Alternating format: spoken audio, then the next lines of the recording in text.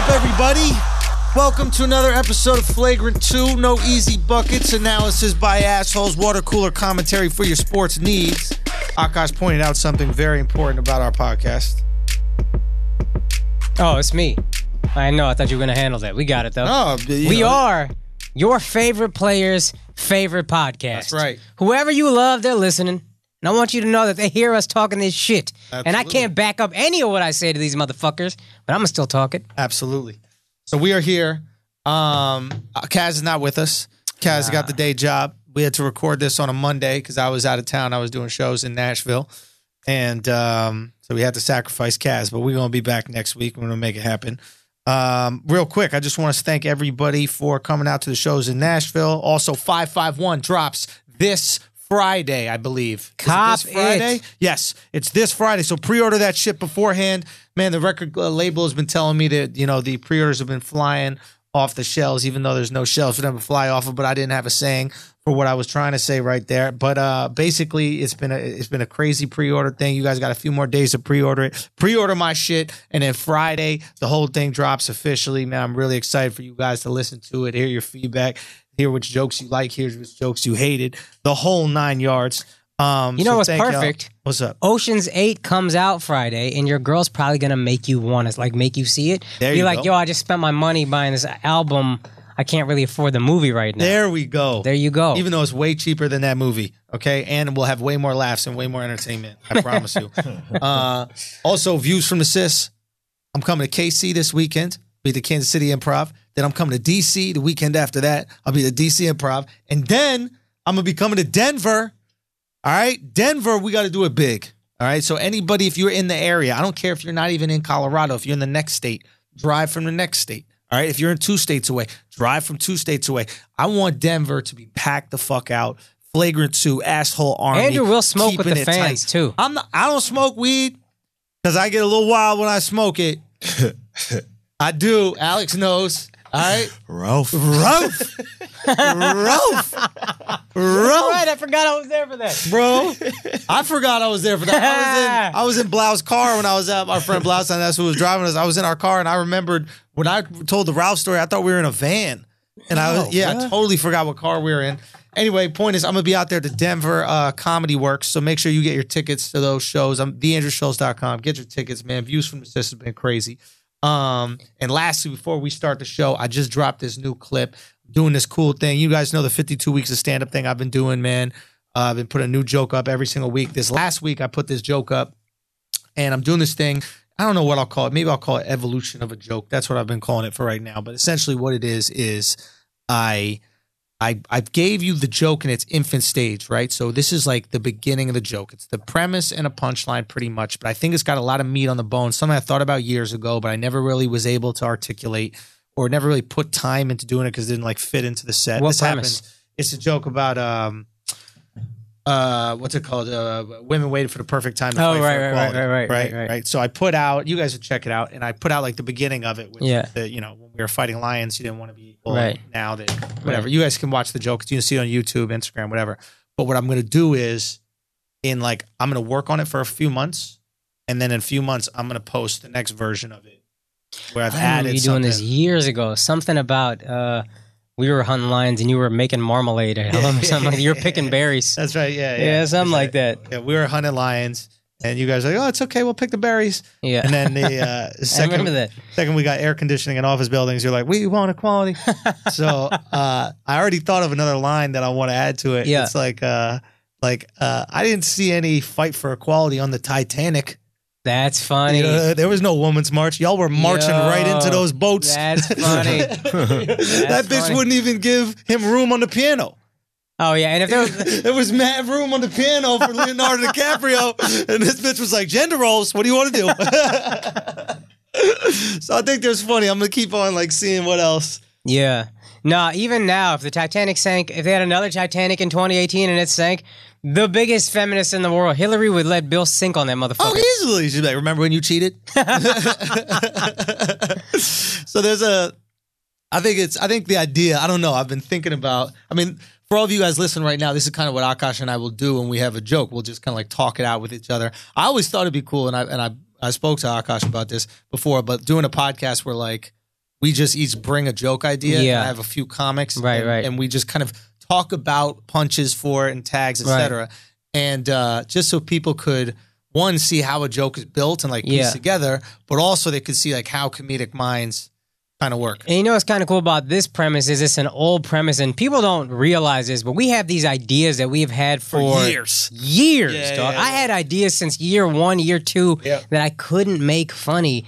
And as you get better at this, you're like, oh, this is how I can make this work. Yeah. And that's what Andrew's doing right now. I saw a thing on Chris Rock like 25 years ago, maybe. I don't know, old as fuck. But he's like year 3 in comedy. Judah Friedlander actually filmed it. Yeah. You see young ass Chris Rock working on premises, and one of the premises becomes a thing like 8 years later in a special that's a legendary bit. Yo, that's he had a great crazy. idea. I didn't know that. Nah, you work through these. It's like, you don't get. I used to think Chris Rock just talked for an hour. Oh, yeah. But you were working on these ideas at least for 2 years nonstop or whatever. Wow. But like some of those ideas, you had this idea 10 years ago that you can't make funny. Yeah. Then all of a sudden you're like, oh, that's how I can make an audience laugh at that. Yeah. This is a horrible analogy for it because analogies are supposed to make something easier to understand. This just makes it more difficult.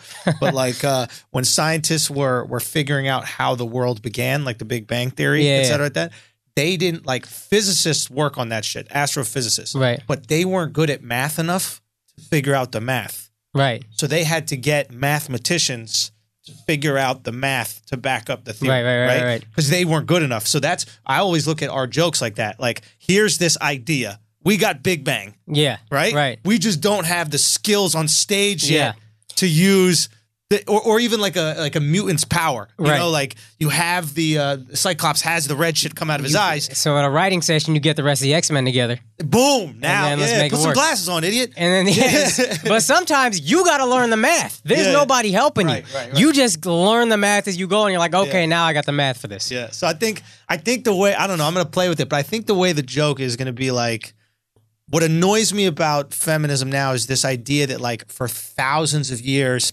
women have been like held back by men. Right. And I really think it's the opposite. I think the only reason you want equality now is because it's the first time in history it's not better to be a woman. Yeah, now you realize how boring your kid is at home alone. Wait, go on. So like before, like... No, I meant like suffering. Like men suffered and we love you so much that we want to restrict your suffering, right? Right. It's like, I'm going to go to a coal mine and just fucking breathe cancer all day. Okay. So you don't have to do that. Right. Right? And I'm going to go to war so you don't have to do that. And I'm going to drown on a boat so you don't have to do that. Right? And like, this is just part of being a man. You just died. Right. Like, even if your husband was an asshole, he's dead soon. Like husbands never lived until husbands just started living until they're like 60, right? Like husbands just died. Vietnam dead. Like we just died all the time. Yo, if you had a heart attack, you were lucky. Yeah, that's it. Like a good. Wait, you lived long enough for your heart to fail? That's natural causes back in the day. Facts. So it's like we lived. It was just so shitty to be a dude, like going out hunting, doing all these things. But we loved women so much, and we put them up on a pedestal so much, right? That we were willing to protect them from all this shit, right? And now, the first time in society, men have finally created a place where it's actually comfortable for us. It's not dangerous to go to work. Yeah. Where it's not dangerous to go. We're not dying all the fucking time. We're not getting murdered all the time. We're not having a murder all the time. Yeah. Finally, we create a place with some peace, and then when we're like, this is bullshit. Fuck this. Y'all are having too much fun. Y'all are too equal to us. See, my actual theory is that it's not even about the women, it's about the kid. And I don't like when feminists shit on the idea of being a stay-at-home mom. Because I feel like that was created because men were like, yo, this is the most sacred job that we can do is protecting this kid. You're way better at it than me. Yeah. So what I'll do is I'll kill myself working in a coal mine or kill myself fucking doing taxes 8 hours a day. Yeah. Like, that's fun. Yeah. So you can just protect this child. Sure. And now, I don't know, I just don't like that feminists are just shitting on it. Oh, yeah, it's stupid. But I think that, like, I mean, I was working on this thing, and I don't know if it was even a joke, really, but it was this idea about how, like, the reason everybody's outraged is because women aren't having kids. And the more outraged that a country is or a place is, the lower the birth rate is. 100%. So Scandinavia, nobody's having kids. They're outraged about everything. You got time to be outraged. Exactly. You're bored. You have no purpose in your life, right? Like, there are some women who love their job, and then they don't have a kid. And that's fine, because your job becomes this focal point of your life. Right. But women who don't, Like these 45-year-old women who just are like fucking principal, but they hate kids and they just hate the job. Yeah. And they don't have any kids. Yeah. Like you're miserable. You're doing arts and crafts to go to a march about some shit that you really don't even fucking care about. Just get a kid. Hobby needing ass, Dude, bitch. this for real. For real. You need fucking hobbies, like this weird shit you care about. You join these book clubs, you read fucking 50 Shades of Grey 4 times and discuss it. Yo. You know what I mean? Just watch porn like an adult. What are you fucking reading porn for? You just need friends that badly that you can be outraged together and share something with. So that's the only way you can share a connection. You need a kid. To your point, I knew a girl, went to college with me, was a huge feminist, and I used to love just riling her up about that shit. But then I didn't see her for a while. She had a kid, and then she was talking to our mutual friend. She was like, I don't care about any of that shit anymore. Dude, all I care about is this baby. That's all that matters. So you need a purpose in your life for shit to go well. But I think there's something interesting in this idea, like this, to flip the concept of the evil patriarchy.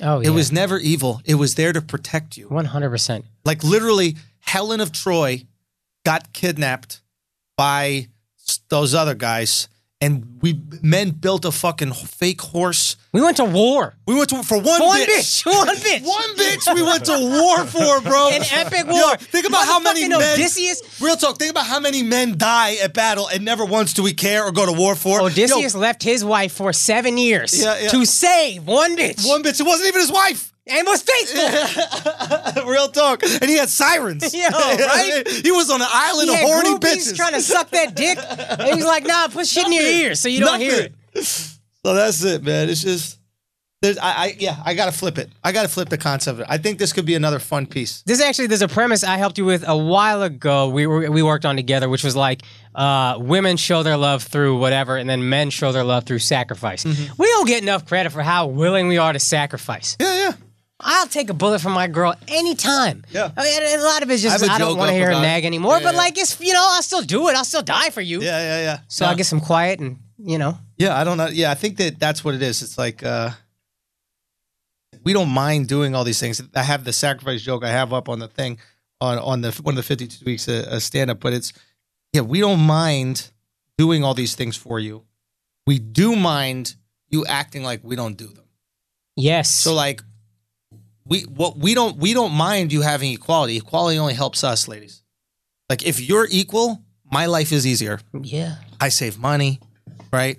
I get to have more unprotected sex, or I get to have more sex and not worry about having kids because you're on the pill or you believe in abortion or whatever it is. Like literally every bit of equality helps me out. Yeah. The problem is we hear a lot of women saying they want equal rights, but they don't want equal responsibility. Right. And that's where it gets annoying. It's like, don't tell me I'm the patriarchy, I'm the piece of shit, I want equality, and then the bill comes and there's like zero This is what's funny is when girls go, you want to split it? That's not equality. We paid the whole bill for a million years. You want chivalry reparations. I want reparations, bro. Dead ass. That's what I was saying. Like, when, you know how men make 30% more? True. That's reparations. True. Wait in line. Yeah.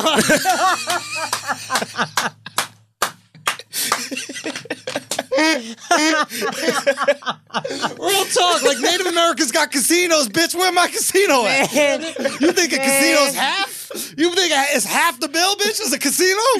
Nah, fuck out of here. Funny. The only way that works is on a liberal bitch, so you can call for reparations. Yeah, and then she'll be like, I guess so. Everybody else gonna be like, shut the fuck up. We ain't giving reparations to black people, fam. I know that's funny. Wait in line. The line for reparations. But men are up there, B, because we've been doing a lot. Yeah. We've been doing it a lot. And the funniest shit they got me fucking crying lately. This is funny. This is turning into like our joke writing sessions, but this is how we do. I'm interested in how the idiots think about, the assholes think about how we go through this. But like, you know how like there's always these like the white male, like feminists hate white males. That's what we've become the new enemy, right? Ugh. Feminists hate white males, right? All I gotta ask feminists is this: show me another race that's treated women. Like, you know what I'm saying? Like, y'all should love us because we invented your rights. Like, you know what I'm saying? Like keep it 100, right? In India, is it better for women or men? It's tough to. Africa, better for women and men. Like South America. Can I say this about India? Go. This is a premise I'm working on. Yeah. The Indian dudes get this bad rap of like, we're just these fucking oppressive, just rapists. We don't know how to talk to a woman or say hi. We just fuck them without their consent and walk off, dragging our knuckles. Yeah. I get Indian men can be better, but no one talks about how fucking brutal Indian women are. They are the biggest pain in the fucking ass I've ever experienced in my life. Facts. And to that fact, yo, I'm friends with every race. Let me tell you something. My whole life. You can have them. Yo, bruh, All yours. every time I'm friends with somebody who's not Indian, invariably they start getting attracted to Indian women. I don't know how it happens. Yeah. And every time I'm like, dog, they're fucking crazy. Be ready. Yeah. And every time they're like, nah, bro, all girls are crazy. And then after a year, they're like, what the fuck is wrong with this bitch? I'm getting yelled at for shit I didn't even know you could yell about. My man told me one time his girl caused a massive fight because she came over unannounced at 3 a.m, and he just opened the door and then walked to the bed. And she said this bitch was stamping her feet on a 3rd floor apartment, talking about how did you not ask me how I'm doing? And I was like, that's what that's standard. That's standard. That's your parents, yo. Your parents love you all too much. Yeah, it might be. The same with Latinos. Latino You know what I men. mean? Like Latino and Latino women. Latino women are crazy. Latino men are crazy. Latino parents love their daughters. Oh my God. Oh, yeah. No. They don't love them as much as the son. Okay. They don't- All right, that's what I'm saying. But like the affection, like people, like we always ask, right? You always hear people ask. You've always said it. Like I always hear black dudes say, like, why the fuck are white women so easy, so nonchalant? Unbelievable, man. Because our parents don't love us. So any bit of love that you give us, right? Any bit of love you give them, right? You just give them. You don't even gotta hug them. Just give them a little pat on the back, like, "Hey, good day." my You're God. like, did you just say good day? Oh my God, Tyrone, thank you. I thought I had a good day God. today, right? So we're not used to affection or love. You Indians, y'all used to so much affection and doting and loving and caring. Same with man. Latinos, right? So if the Latin dude doesn't get love from his girl, he got to kill her. He got to kill her for no reason. He got to kill her, right? You know what I mean? This shit happens. You know what I mean? Or he got to have 3 other girls because one girl not giving him enough love. No, for sure. So I got to for get the sure. rest of the girls love. For sure. There's something to it. Yeah, it's a valid point, man. Just saying, if you want to know why white girls are so easy, bad parenting.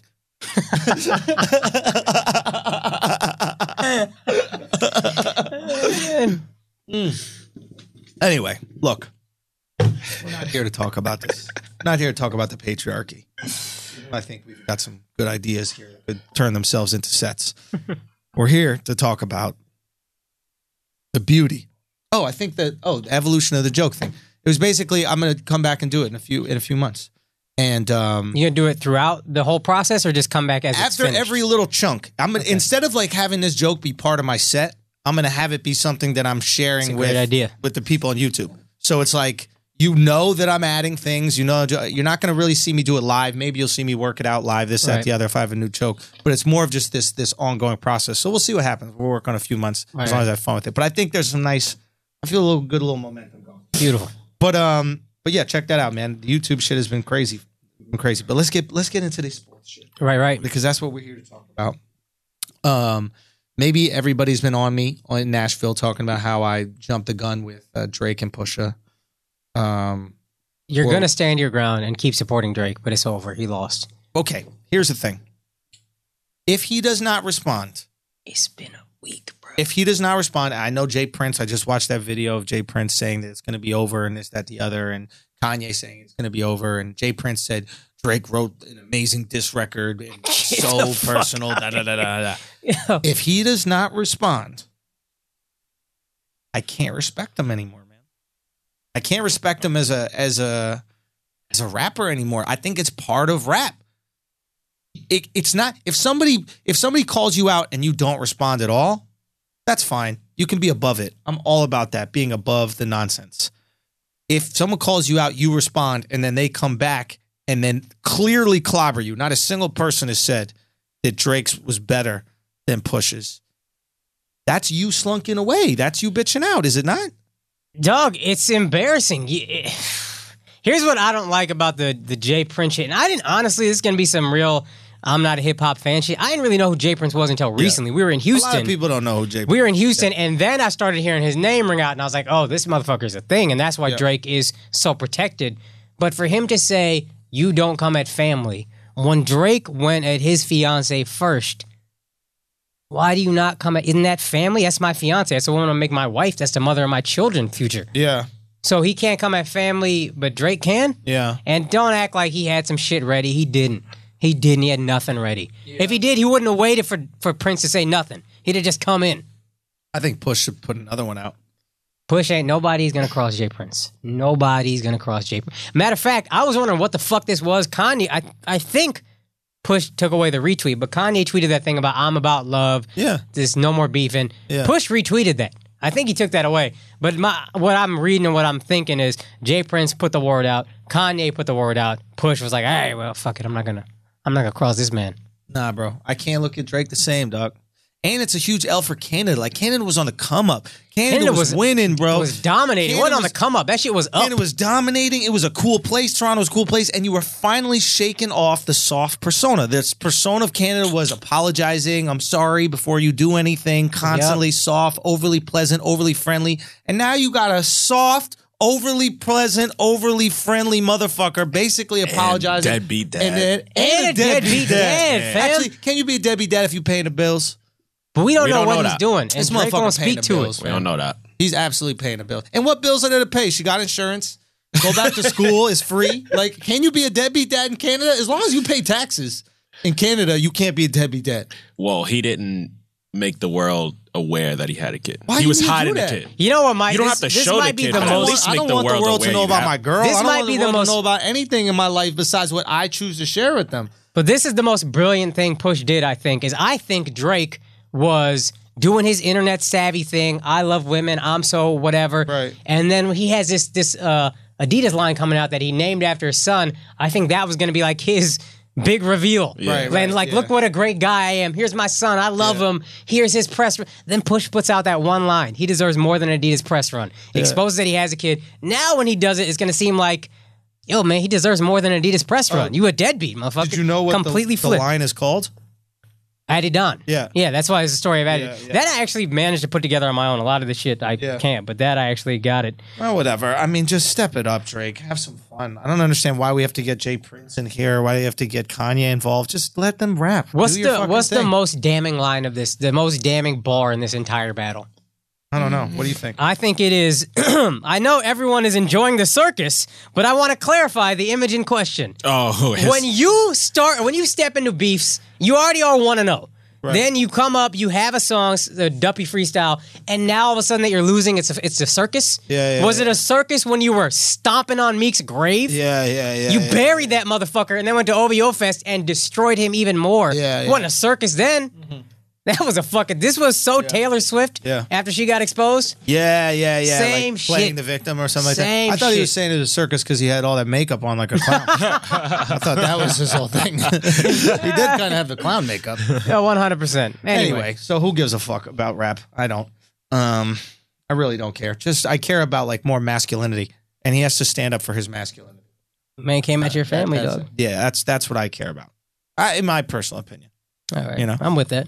All right, let's talk about some sports, man. Okay. Fuck. I know we actually we did the last episode before the Game 7s. Okay. I don't want to talk about much of the Game 7s because Let's talk about any of the games. well, here's one thing I want to bring up that All is tied to Game 7. The Rockets lost that game by going 0 for 27 from the three-point. It was straight, whatever, missing 27 straight. But the officiating was fucking horrendous in favor of the Warriors. Sure. And again, through 2 games in the finals, the officiating has been fucking horrendous in favor of the Warriors, and I don't get it. Okay, couple things. The Rockets technically lost it because they went over 27. Why did they go over 27? Because they were exhausted. Yeah. You miss threes that you make throughout the whole season when your legs are gone. Yeah. And why are their legs gone is because the fucking Warriors ran them up and down that floor. They ran them through picks constantly. And the Rockets played incredible defense, don't get me wrong. But what you give up on defense, a lot of times takes away from what you have on offense. And Also, D'Antoni. Harden was exhausted. Everyone on that fucking team was exhausted. Eric Gordon finally was hooping, but that's when you have a guy like Chris Paul, right, who can get you a nice free throw line jumper, get you 2 points, get to the basket 2 points. They just couldn't score because their whole system relied saw on them hit the wall. three-pointers. their legs were gone. Everybody was gone. D'Antoni refuses to use a bench. 7-man rotations in the playoffs is fucking crazy. It hasn't worked ever. Add 2 guys to the rotation. Pop does it perfectly. Develop guys throughout the year. I'm not gonna give legs. I'm not gonna say that's wrong. I'm just gonna say, like, I think people will make, especially Houston fans, will make this out like they lost the game. You were beat because you were run down, and that was their strategy. Their strategy every single game was, let's take their legs away, and they won't be able to hit threes. And what happened every single game? They went up big early, and then slowly the Warriors chipped away. And early in the series, they had enough juice to stay with them. But by the end of the series, they're too fucking exhausted. Also, you're missing Chris Paul. Chris Paul, yeah. But I also think Shaq brought this up. And Chris Paul kept them in games with pure luck. I'm talking about like fadeaway, double pump threes. Like, I mean, yeah, it was incredible. But I also think Shaq brought up a great point. At the end, in the second quarter of Game 7, they're up 14, 15, whatever. They stopped driving. They just start shooting threes. That's when they started missing. Why? I guess you're tired. But if you keep driving, you can put your foot on their fucking throat. That's what Eric Gordon did. He kept them in the game by sheer will, and he's a really amazing player. I love that guy, and I think he should stay on the team because he really fits that team well. I think he's got one more year on his contract. Great. Ariza's up. Great. Well, and you got to sign Ariza. Ariza's so important defensively. Well, you would give him up if you wanted to sign LeBron or George. Obviously. Yeah. But if not, I think he's a really great tool, and just have him hit the corner 3. But I think, like what you're saying, what D'Antoni needs to do is recognize the reason, live by the 3, die by the 3. It's not like you have a bad 3-point shooting game. These are NBA players. A whole team does not have a bad 3-point shooting game. A whole team is exhausted. Yeah. And that's what causes you to miss some threes. So, like you said, you got to recognize that, and you got to go, listen, we won't have the legs. Or you got to do some Pat Riley cardio. If you notice, what Riley does when he gets a player is he gets them in fucking shape. Right. Okay, Deion Waiters went there, lost 20 pounds. Right. James Johnson went there, lost 40 pounds. He's just chiseled. Yeah. He looks like what Morris brother. Like he's just incredible shape, right? Yeah. And I think this is what D'Antoni needs to do is go, hey, we've been exhausted. The problem with me is every time I get into the playoffs, right? And what happens? The defense ratchets up. Motherfuckers really start playing D. Yeah, also and you just use a bench, dog. That's fair enough. So I think we both have to acknowledge that, like, he has a system that not a lot of people fit in, right? That's fair? I guess. I mean, you're the guy that always says he is one system. He doesn't really. Oh no, I know, but like that's my point is like adapt a little bit. You have to have a deeper rotation. Here's the thing with the Warriors, right? Specifically playing against the Warriors. You can't play a traditional big man against them when they have that Hamptons lineup. Yeah. Because the switches will just get exposed. Will kill you. What the Rockets did so well is they played this lineup kind of that we're looking at right now. I think that's Luke Mbamute actually behind him instead of Harrell. But when it was Harrell's not a bad switch for Thompson. Who? Harrell, the center, the guy who plays Capella? center. Or Capella, sorry. Yeah, sorry. So Capella's not Clint Capella. So he's not a bad switch for Clay. No, you know what I mean? Like it's not the ideal cover, but he can listen, he's not a bad switch for KD.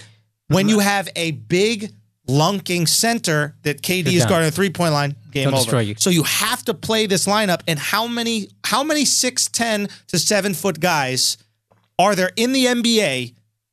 My response to this that can play in that lineup. My response to this is Daryl Morey is on record saying, I am obsessed with beating the Warriors. Sure. Why is Ryan Anderson there? You signed him before, whatever. You traded, whatever. You are obsessed with beating the Warriors. Yeah. You have 14 roster spots. Yeah. Only 7 or 8 of these guys is fit to beat the Warriors. It's not about fit to beat. It's like, okay, think about it, right? You have 12 spots, right? You have 12 spots on a playoff roster. 12 in the playoffs, right? yeah. How many centers do you have? 2, right? Right. One of them is going to be able to guard 4 positions against the Warriors, right? Which is Capella. Maybe the 5th, right? I mean, it's really hard if you have like Curry on him, but something like that, right? The other guy is just going to be big. Yeah. So what I'm saying is like there's tons of guards that can do it. Well, I think if you got 1 or 2 more 3 and D, I understand what you're saying, but I think if you get another 3 and D guy, the thing about Draymond is if he's taller than you, it doesn't really matter. But Draymond's not posting you up. It's not Dre. It's not Dre, right? It's KD. It's KD, but it's also Steph because they're gonna expose the big. What have they been doing against the Cavs? They get the switch to Love, and then he just cooks up Love. Yeah, again, Love. I'm not a. I get what you're saying. But I just think I don't. You need one or two more 3-and-D guys at the very least. I'm with you, but it's not the 3-and-D. It's not Trevor, because PJ and Trevor can even exchange minutes. One can get a break, and the other guy can chase around KD or K, whatever. Those guys, I mean, PJ Tucker played amazing. This guy was getting fucking 10 boards a game, 5 offensive board. Like, it broke my heart to see him not continue on in the playoffs because he gave everything. The issue is the big, and when they put that Hamptons 5 in there, it is a fucking problem. Matter of fact, the Cavs actually match up okay against that Hamptons 5 because Bron can play so many positions. Now, they haven't even put the Hamptons 5 out there because Iggy's injured, obviously. Yeah, and Hamptons 5 wasn't out there for but 3 through 7. The matchup isn't... That's all I'm saying with Houston. It's like I empathize a little with D'Antoni because going up against the Warriors, it's fucking tough when they put that small lineup. It's tough. I just don't. The guy's been coaching like this for 15 years, whatever he's been in the league. He's never made one finals appearance. Sure. Teams we all love. That being said, all he does is make the playoffs. And there's plenty of coaches that enter a team and they start coaching a team and they don't even make it to the playoffs. No matter where he coaches. So he's not a bad coach. He's a good coach. He's a really good coach. He's a good coach. I mean, if Brad Stevens is elite, you can't say that D'Antoni's not. I'm going to say, I'm not ready to put Brad Stevens in a greatness category yet, but he is what D'Antoni was in 2005. You've been in the playoffs a few times. Now, after a while, it just becomes different. After a decade, it's a different story than 3 years in. Fair enough. Let's move on. Let's talk about this Houston Cavs series. Let's talk about, obviously, the horrible... Oh, God. And to get... First of all, thank you for all the... Stop laughing like fucking Beavis and Butthead on this podcast, dog. We don't need that right now. So for everybody who was here in New York and watched the game with us, we did the game over at Noble, New York. We'll probably not do another one there because these motherfuckers got cheap on us. We packed that place out. We got over, I don't know, there was over 100 people in there. Shouts to the assholes first. Yeah. Thank you all the assholes that came out to watch the game with us. That's the best way to watch a game. I want to watch all the fucking games like that. If I was in town, I swear to God, we'd do it again for every single game. But I'm not, and neither is Kaz. But that being said, the place cheapened out on us, man. We got over 100 fucking people in there. Everybody's drinking. We got an alcohol sponsor. Everything's beautiful. And then and they charge us for fucking the nachos and shit at the end of the night. Paying for fucking nachos. And I'm talking to this guy, and I'm like, buddy, isn't it, like, what is the bill going to end up being? At first, they gave us a bill for, like, $150. And I'm like... $250. No, or $250. And then they took off they're like, we'll take off the Tito's. And I'm like, yeah, you will, because we got the Tito's for free. We got the alcohol sponsor. Yeah. And then the guy gives us his bill. It's like $90. And I'm like, let me ask you a question. Yo, $90. We were heated. Bro, $90. First of all, the Cavs also lost. That's the thing I want to bring up. Go ahead. $90 to be on our bad side? Is that worth it after we brought 100 people in here in your empty 100%. Fucking space? It's not like anybody was going to be in that space. Nobody was in the front. Yeah, but the front was empty. The front is fucking empty. We pack out the back room, okay, of your spot. Have a great fucking night. Everybody's drinking, eating, enjoying themselves. $90? That's not worth it? What's funny, though, is if the Cavs won that game, we would have paid that bill no fucking problem. We'd have been so happy, elated. Hey, man, it's $90. Who gives a fuck? The Cavs lost. We were salty. We're like, run this to the manager. I want to know what the fuck is going on. Why the fuck are you charging us? Calling everybody. Kaz's boy slipped right out of there before the bill came. Do you think this is worth it? Kaz's boy that hooked it up and set the whole thing up, he slipped. He was like, all right, man, I'll see you later. And I was like, I ain't got the bill yet. I ain't got the bill yet. I assumed there would be no bill. Yeah. I was ready to walk out, and then he handed me one of those leather fucking check holders or whatever the fuck it is. I wish you guys could have seen the anger in the three of us when we got that bill, simply because the Cavs lost. I have a business to run. I was like, motherfucker, I don't give a fuck. I gave you business. You didn't. If it wasn't for us, you would have no business to run because nobody was here. Yo, oh my God. But your face, I don't know what was worse. Your face when you got that bill or your face when the game turned around and you went from jumping on couches, screaming, the king is here, to looking like you were about to fucking cry. Looked like your dog just died. I couldn't sleep that night. For everybody who doesn't know, I wore a king's outfit to the game. Okay, I had a crown, I had a fake sword, and I literally went to a costume shop and bought King. Didn't rent. Bought. No, I bought King. It was King Louis the Seventh or some shit. And I bought his. It wasn't the Burger King guy. It wasn't the Burger King guy. You piece of shit. That was a respectable king, King Louis, probably of France or England or something like that. Anyway, piece of shit. I never heard anybody put the F on. Yeah, he was a piece of shit.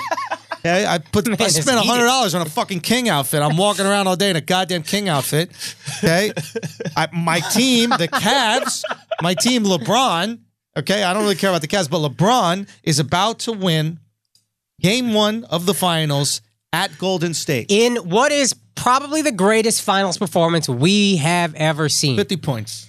50 points, 8 rebounds, 8 assists. I mean, just gorgeous. Plays an amazing game. Okay.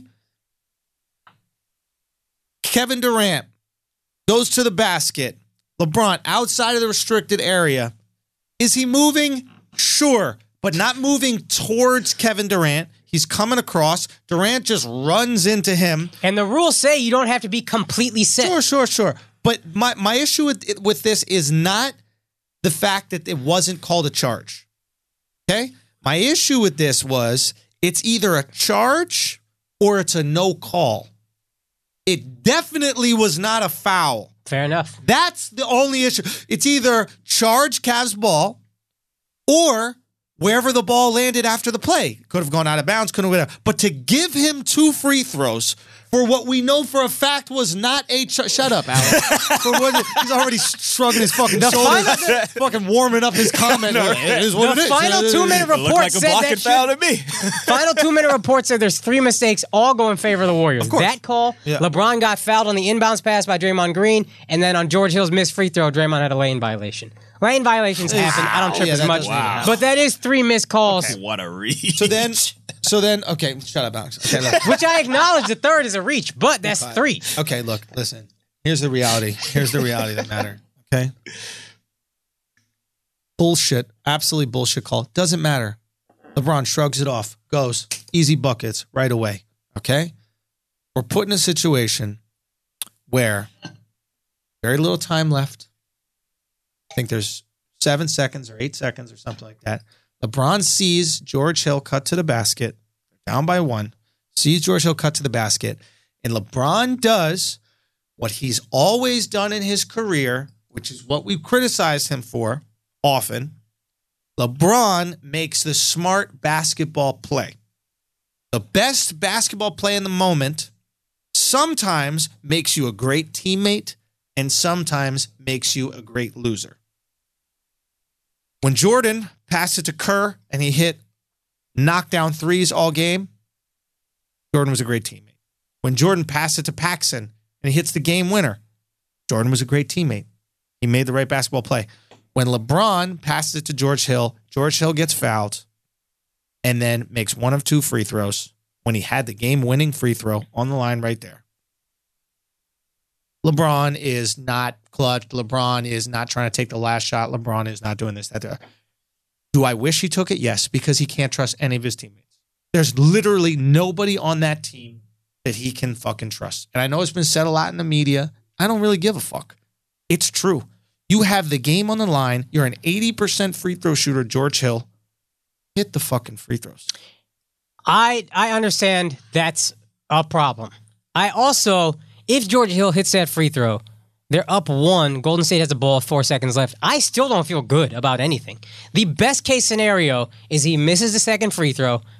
Somebody gets a rebound, has a point blank layup, whatever. Take another 2 seconds off the clock, be up 2. Yeah, but that's what fucking kills me to not know the score. But here's the thing. And look, and everybody can knock J.R. Smith. I don't knock J.R. Smith at all. I knock George Hill entirely, okay?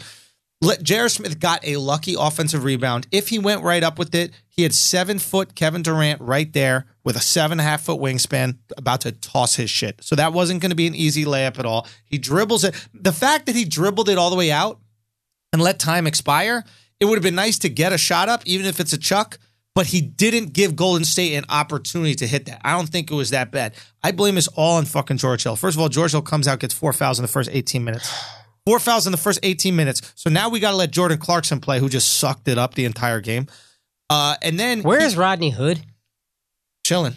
Where he got to be. He on the bench. That's what he does. Listen, I get it. He's a pussy for not wanting to go into Game 4 against the Raptors. Yeah. Also, he's better than Jordan Clarkson. Two things can be true.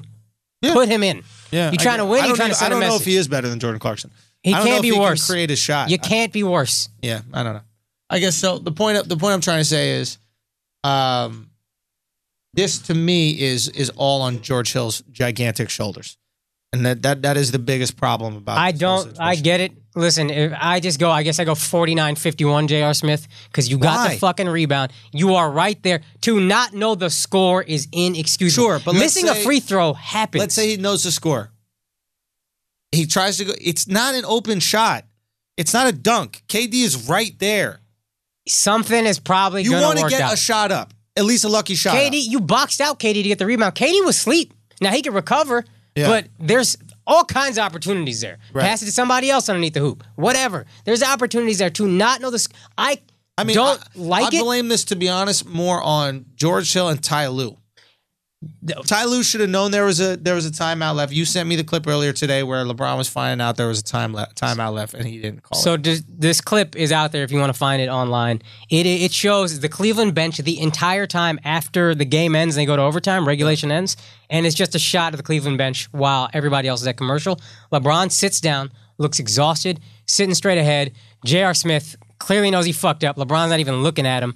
And then Ty Lue, it takes a minute and a half for Ty Lue to walk over, which is already weird to me.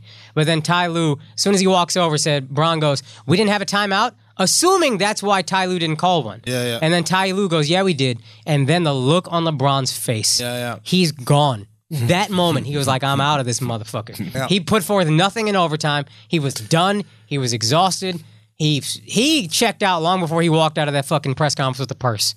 Yeah. But shouldn't Bron have known also? Bron tried to call timeout. He didn't understand what J.R. Smith was doing. He tried to call timeout, but they didn't see him. There wasn't much time. That happens. It's your job as Ty Lue is to know that there's a timeout and then to recognize in that fraction. You don't have anything to do as a coach. You're on the fucking sidelines, okay? Your job is to know what's going on in the game, right? And be cognizant of all these things because the players are actually playing so they can't. So the second you notice that J.R. Smith is not in position to score, right? And that's when he dribbled the ball all the way out.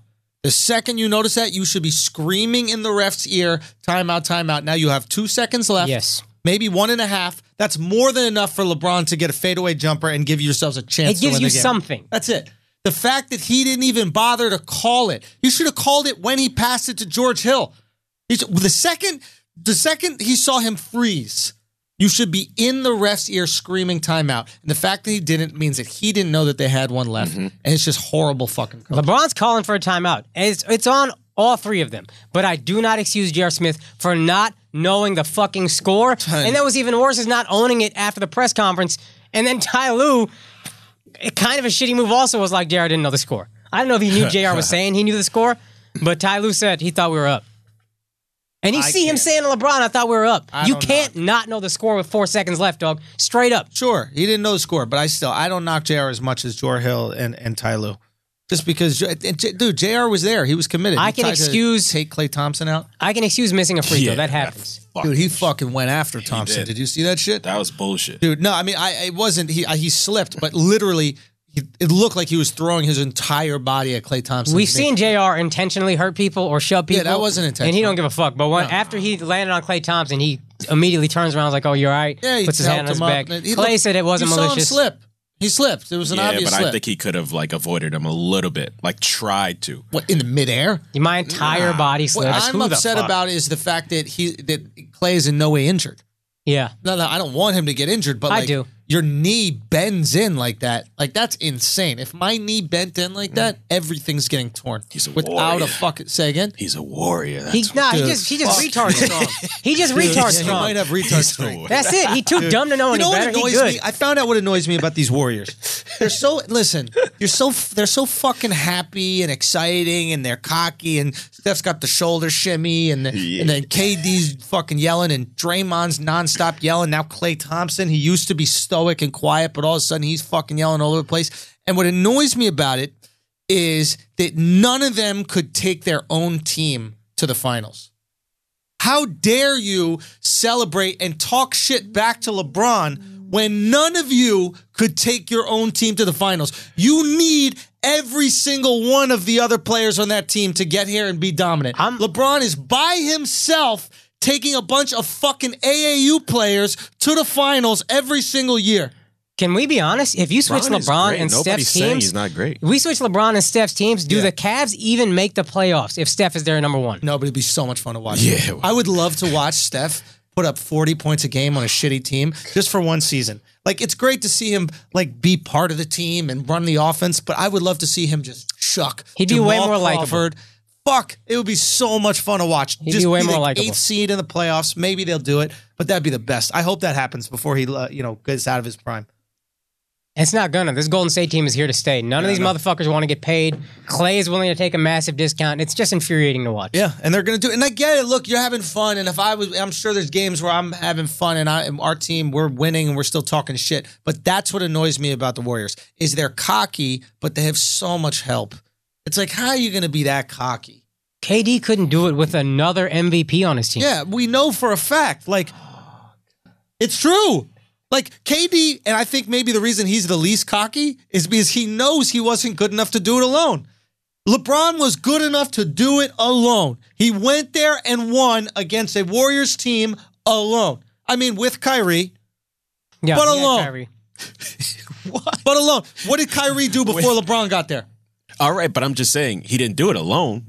Like, alone. You're contradicting. Alone. Kyrie's an all-star point guard. He's an all-star player, but I'm sorry. He's not going to take a team by himself anywhere because he had the opportunity and he didn't even make the playoffs. Yeah, he went from not even making the playoffs to going to the finals right when LeBron got there. That's not Kyrie getting better in 1 year. Games Kyrie Irving has played in the playoffs without LeBron James? Zero. No, but I'm just saying. You know how many games the Cavs won last year when LeBron sat? I know they lost a lot. 0. He couldn't win a single regular season game without LeBron. Now, I love Kyrie. Don't get me wrong. He's a little sassafras. He is a little sassafras. Oh, we talked about this in a live podcast. We should talk about this also. Kyrie missing Game 7 for fucking deviated septum surgery that's elective. Okay, so let me tell you guys something about deviated septum surgery. This is a made-up surgery so girls can get nose jobs, okay? Everybody has a deviated septum. If you banged your nose once, your septum deviated. If you ever were playing basketball and you got an elbow by accident, your septum deviated. I've got a deviated septum right now, very deviated, okay? It's a made-up surgery. You don't need to get it. Can you breathe fine? Yeah. Can you breathe fine? I got asthma. So. You have asthma, but it's not because of your nose, right? It's because you're Indian. Is this why I snore? Say what? Do you snore because of a deviated septum? I mean, that's something that they might make up. What I'm saying, this is all girls who live on the Upper East Side that are making these things up so they can get their big old fucking noses chopped down. Okay? So Kyrie's going to come back as a bad bitch then. So Kyrie's going to look like a Kardashian when he's coming back. It's going to be serious. But the point is, he schedules this surgery, right? Obviously before the playoffs, I'm sure. Yeah. Now, it is a little peculiar he would schedule a surgery during the playoffs. It shows that he doesn't have a lot of confidence that his team is going to make it if you're scheduling a surgery before the Eastern Conference Finals are done. Or do you not want to see them make it without you? That's the next one. That's the next point. So already it shows a lack of confidence in your team. Right. Right? Right. Because you know how the schedule works. Yeah. Why not just schedule it a week later or 2 weeks later? Right? Boom. Let's say it's scheduled. You choose not to move it. Now you're NBA player Kyrie Irving. Every nose job doctor in the world would gladly reschedule you and take you whenever the fuck you wanted and bump other clients. Yeah. Because doing your nose is going to be massive. It's like doing a Kardashian's nose or something like that, right? It's a big deal. It makes you famous. Right. He could easily move that. He didn't move that. Why do you think that is? I think he didn't want to see his team win without him. He didn't want to see, he couldn't bear to see his team win with Adam. And that shows a massive, massive ego. The same massive ego that wouldn't allow him to to play on a team with LeBron where LeBron was getting all the credit for the victories.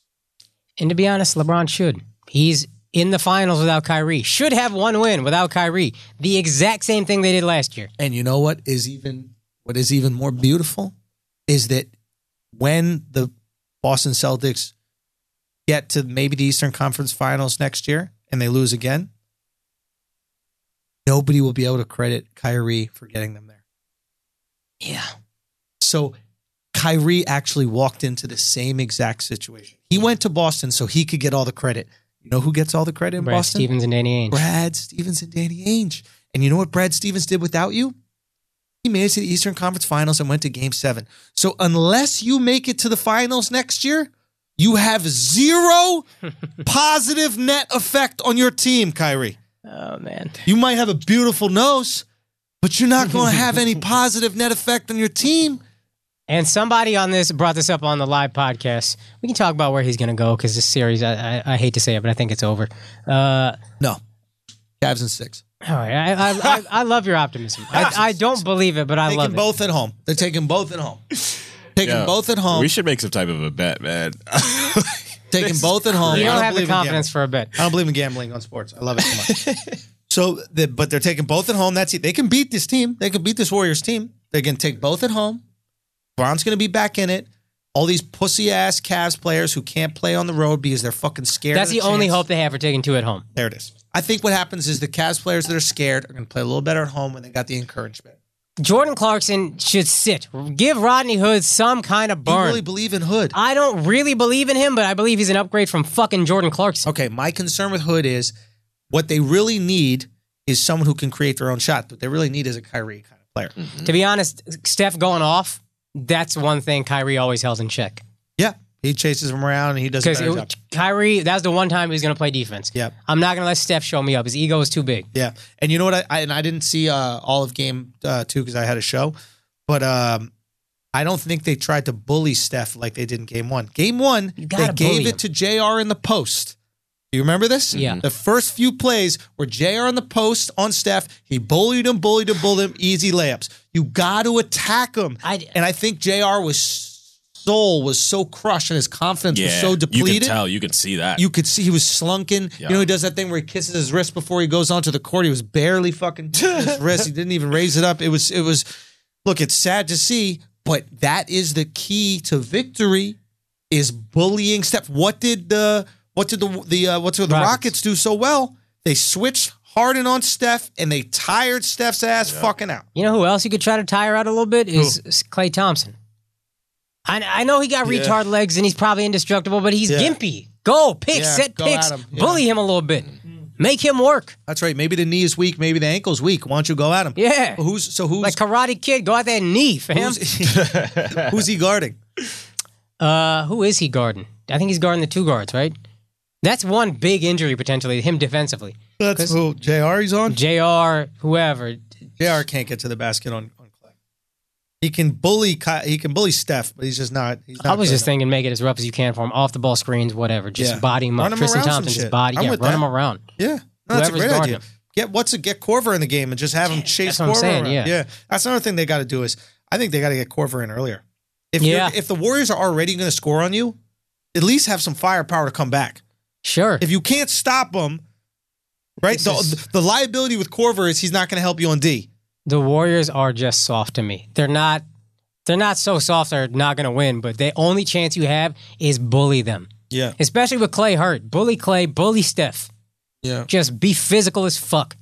Turn the game ugly. If you're not going to get the benefit of the call, I can't understand how the greatest player in this generation is not getting calls. Dude, if shocking. Jordan got a call reverse like that, we would have lost our fucking minds. Never in a million years. And this is at worst the best player since Jordan. He's so physically superior to everybody on the floor that I think he falls into the Shaq category. Yeah, he's got the Shaq syndrome. Where it's like you feel bad for the guys he's playing against. It's the same reason why he doesn't win the MVP every year. It's like you have MVP fatigue. It's like there's LeBron fatigue with MVP. Same thing happened with Jordan. Karl Malone won an MVP. Get the fuck out of here. Who the hell would want Karl Malone over Michael Jordan at any point in his career? Never. At any point. I would take Wizards Jordan over peak Karl Malone. Gladly. That's great. Peak Karl Malone. my God. I'll take Wizards Jordan. Oh my God. That's just the reality of the matter. So it's just absurd, but I think that's just what happens. Like I see LeBron do things on the floor that are just absurd. Like absurd. Like I watch a lot of basketball, dude. I watch a lot of like Instagram shit too, which is like supposed to shock you. You know, I watched a orca flip a seal like 30 feet into the air, right? But on purpose, he used his back fins. He was like orcas are toying fucked. with them. Dude, orcas are some devious motherfuckers. Yeah. I don't feel bad about them. In SeaWorld, till it come or whatever like that. Tillicum had it coming. Yo, that motherfucker had it coming, yo. They need to keep them in the SeaWorld so the seals are okay. You know who's okay when the orcas go to SeaWorld? The fucking seals. They're like this. They on the court be like, they're stoked.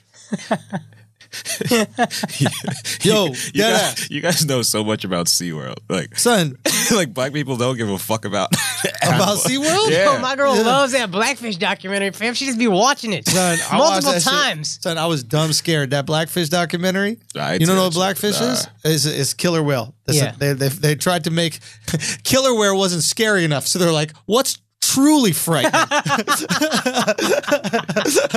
Blackfish. That's a good idea. You know the crazy thing? It's not even a fish. No, it's A whale's mammal, right? a mammal. Yeah. Oh shit, yeah. You can't a call really it, fucked you can't up call title. it black mammal. That's a Black different mammal? thing. That's a different thing altogether. Oh man. That's a different thing altogether. That's Draymond Green. Yo, Black, dude, imagine they just called it Black Mammal and they're like, a story of a murderess. And they're like, what? Orca. I'm pretty sure they thought of that title and they're like, nah, we can't do that. We can't Pull do it back. that. Pull it back. Call it a fish. Call it a fish. Call it a fish. Anyway, so Tillicum. I've seen some fucked up shit on Instagram. I find myself making dad noises constantly when watching LeBron. Like he'll go to the basket and I'll just go, wow. Whoa. Good Lord. I said that. Good Lord. Good Lord. What a move. I was watching a little bit yesterday before I went on stage and I just went, that was magnificent. Dude, I'm literally turning into an old man. I'm so shocked by his athleticism, his ability. Unreal. And to get nothing, to get the call reversed on LeBron. I can't. I understand if it's reversed on Kevin Love, he's white. But it's true. Anytime he plays defense is a foul. Have you noticed that? Like, no matter what, it's a foul. He got to shuffle his feet, man. Dude, and I honestly think he plays okay defense.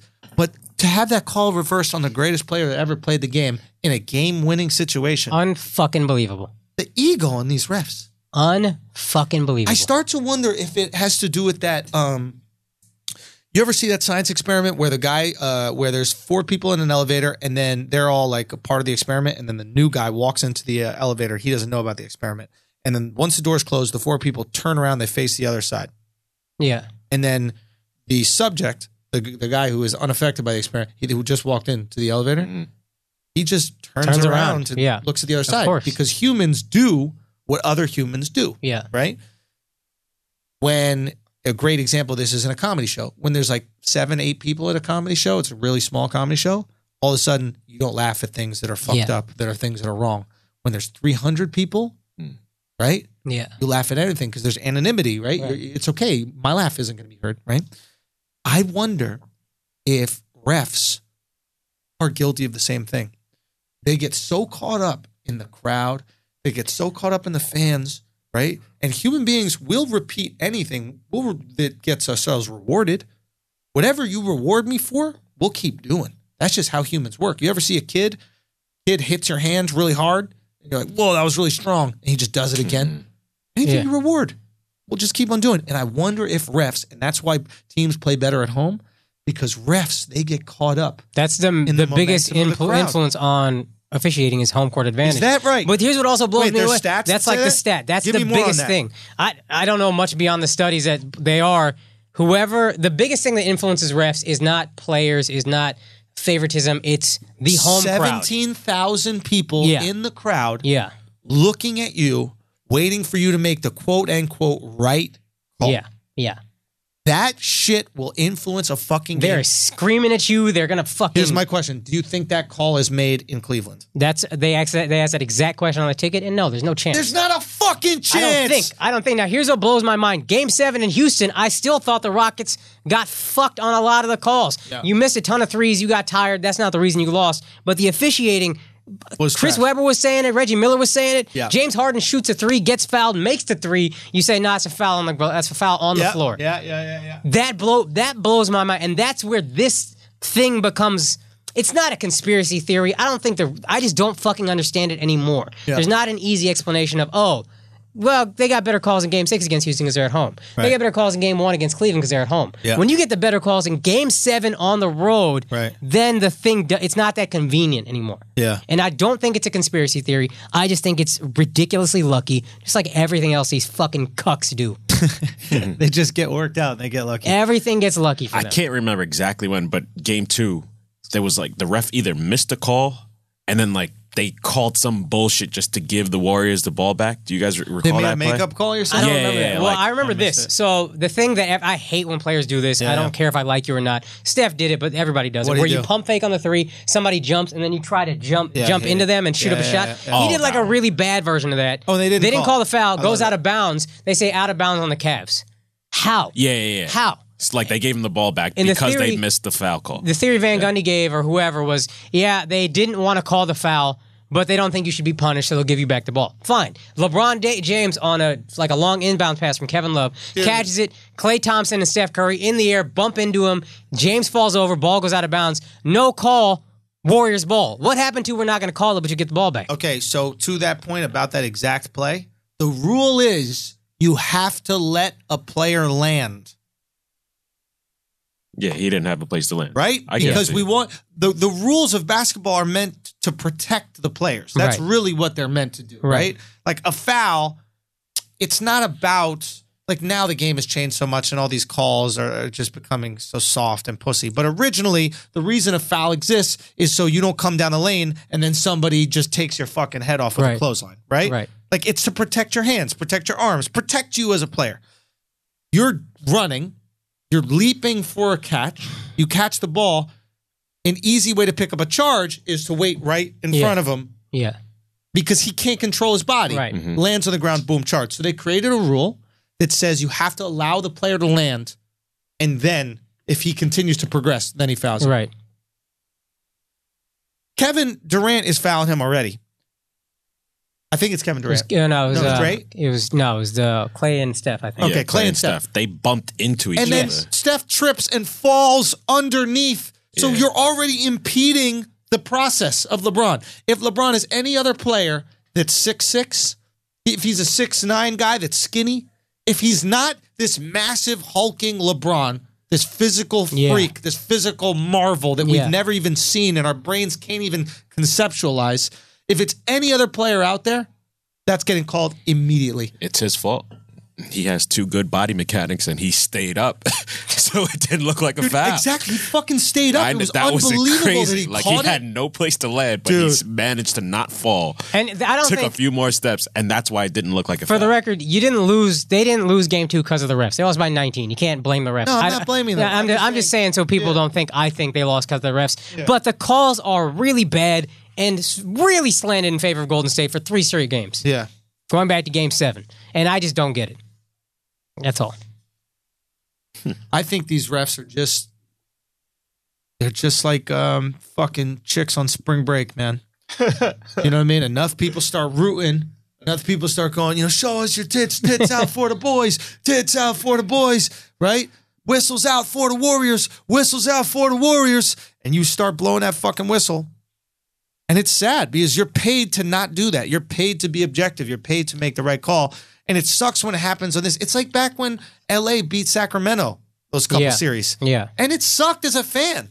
Yeah. Because you were like, no, you truly are biased here. Yeah. This is unapologetic bias. Yeah. In the favor of a team that I guess I didn't want to see them win. Maybe it's better when the Lakers win. But realistically speaking, you don't have to be biased when it's LeBron versus Steph. You could actually be honest. That being said, this beard that Steph has, he looks like an ISIS protege. Doesn't he look like one of like the, he's not a general yet, but he's like the new guy that just picked up Islam. You know what I mean? Like his beard hasn't gone full Muslim. It's so funny. It's got like a little Christianity left in it. You know how you know LeBron is the only man on this screen? Because he's the only one who's got an actual beard. Bro, that's not a beard, dude. That looks like a toilet seat. Yeah. That's how thick his fucking beard. Doesn't it look like they just inserted like a shoehorn with hair on his jaw? Look at that. I mean, it looks weird, but for sure, it's an actual beard. But it's so thick and strong. He's just so happy to have that because the top is struggling. Oh, dude. Top is struggling mightily. You're going to see That's this all mighty these NBA beard. players. Their tops are just gone. Everybody's talking about Kevin Durant and his shit. He's an odd one, this Kevin Durant, huh? I don't understand how this is fun for him. I don't understand how, his facial hair? No, this. Oh, I thought we were talking about facial. Oh, okay. This is the best. You just pull up and shoot threes all fucking game, have no responsibility on defense. It's the best situation ever. And then people call you the best defensive player because you're playing help D when a guard comes to the basket and you swat his shit. When has he had to play against, like he's playing LeBron a little bit, that's great. But like, when has a 7-footer had to play against another 7-footer? He's not getting posted up. Yeah. No, I know what you mean, but I don't think he's happy. This guy's got a huge chip on his shoulder. Everybody knows what he did. Nobody thinks it's he didn't ascend the ranks of the greatest players of all time doing this. Yeah, but I don't think he'll be one. I think we'll talk about him as like one of the greatest offensive players ever played, but I don't think he'll ever be considered a great. And that's one of the things that he's just got to accept because he came out in an era with LeBron, and your body. Well, he also made that choice. He made the choice to go to Golden State. He wins a ring with OKC. If they can keep a 3-1 lead, and he played like shit in game 5 and 6, I don't like that we act like Russell Westbrook blew it. Yeah. He had a good game 7. 5 and 6 were terrible. All right, now you could come back and try to beat them and be a great, or you could join them, and then he made the choice to join them. But that's on OKC. They should have got rid of Russ. They should have known what Russ was, got rid of Russ, kept Harden, and then just let Harden and. To be honest, they chose Russ. That would be a team right there. You get rid of Westbrook, right? Apparently what they did, and I think we've spoken about this before, but like apparently what they did is they thought that they could manipulate Kevin more because he doesn't have a dad and he's a little bit more willing to please and he's a little needier, whereas Westbrook is like really tight-knit family. So they were like, oh, we got to be nice to this guy because he's the type of guy who'll just say, fuck us, we're out of here. Like on the highest level of this shit, they know how to milk these players, manipulate them, see what players need this, what players don't, and try to get them to capitulate to their needs. And eventually, look, Kevin asked for a couple things. He was like, I want Mike Miller. Give me somebody who can shoot. And they're like, how about this guy who can't shoot at all? He's like, okay, thanks a lot. Thabo Cephalosha. Oh, thanks. Appreciate it. Like he asked for certain things. They didn't give it to him. I don't blame him for wanting to go and wanting to get a ring. I think give it one more year. You can, nobody likes playing with Russ. That's just the reality. It's like you're the star of the team and you're having no fun because your sidekick makes it miserable for you. Fuck that. Well, what's interesting is they didn't choose Harden over Russ. They chose, what's his name? Fucking, who's the powerful? Ibaka over Harden. They signed Ibaka to 5 for 80, traded Harden. Yeah. I remember I saw Serge Ibaka going to the NBA offices that day.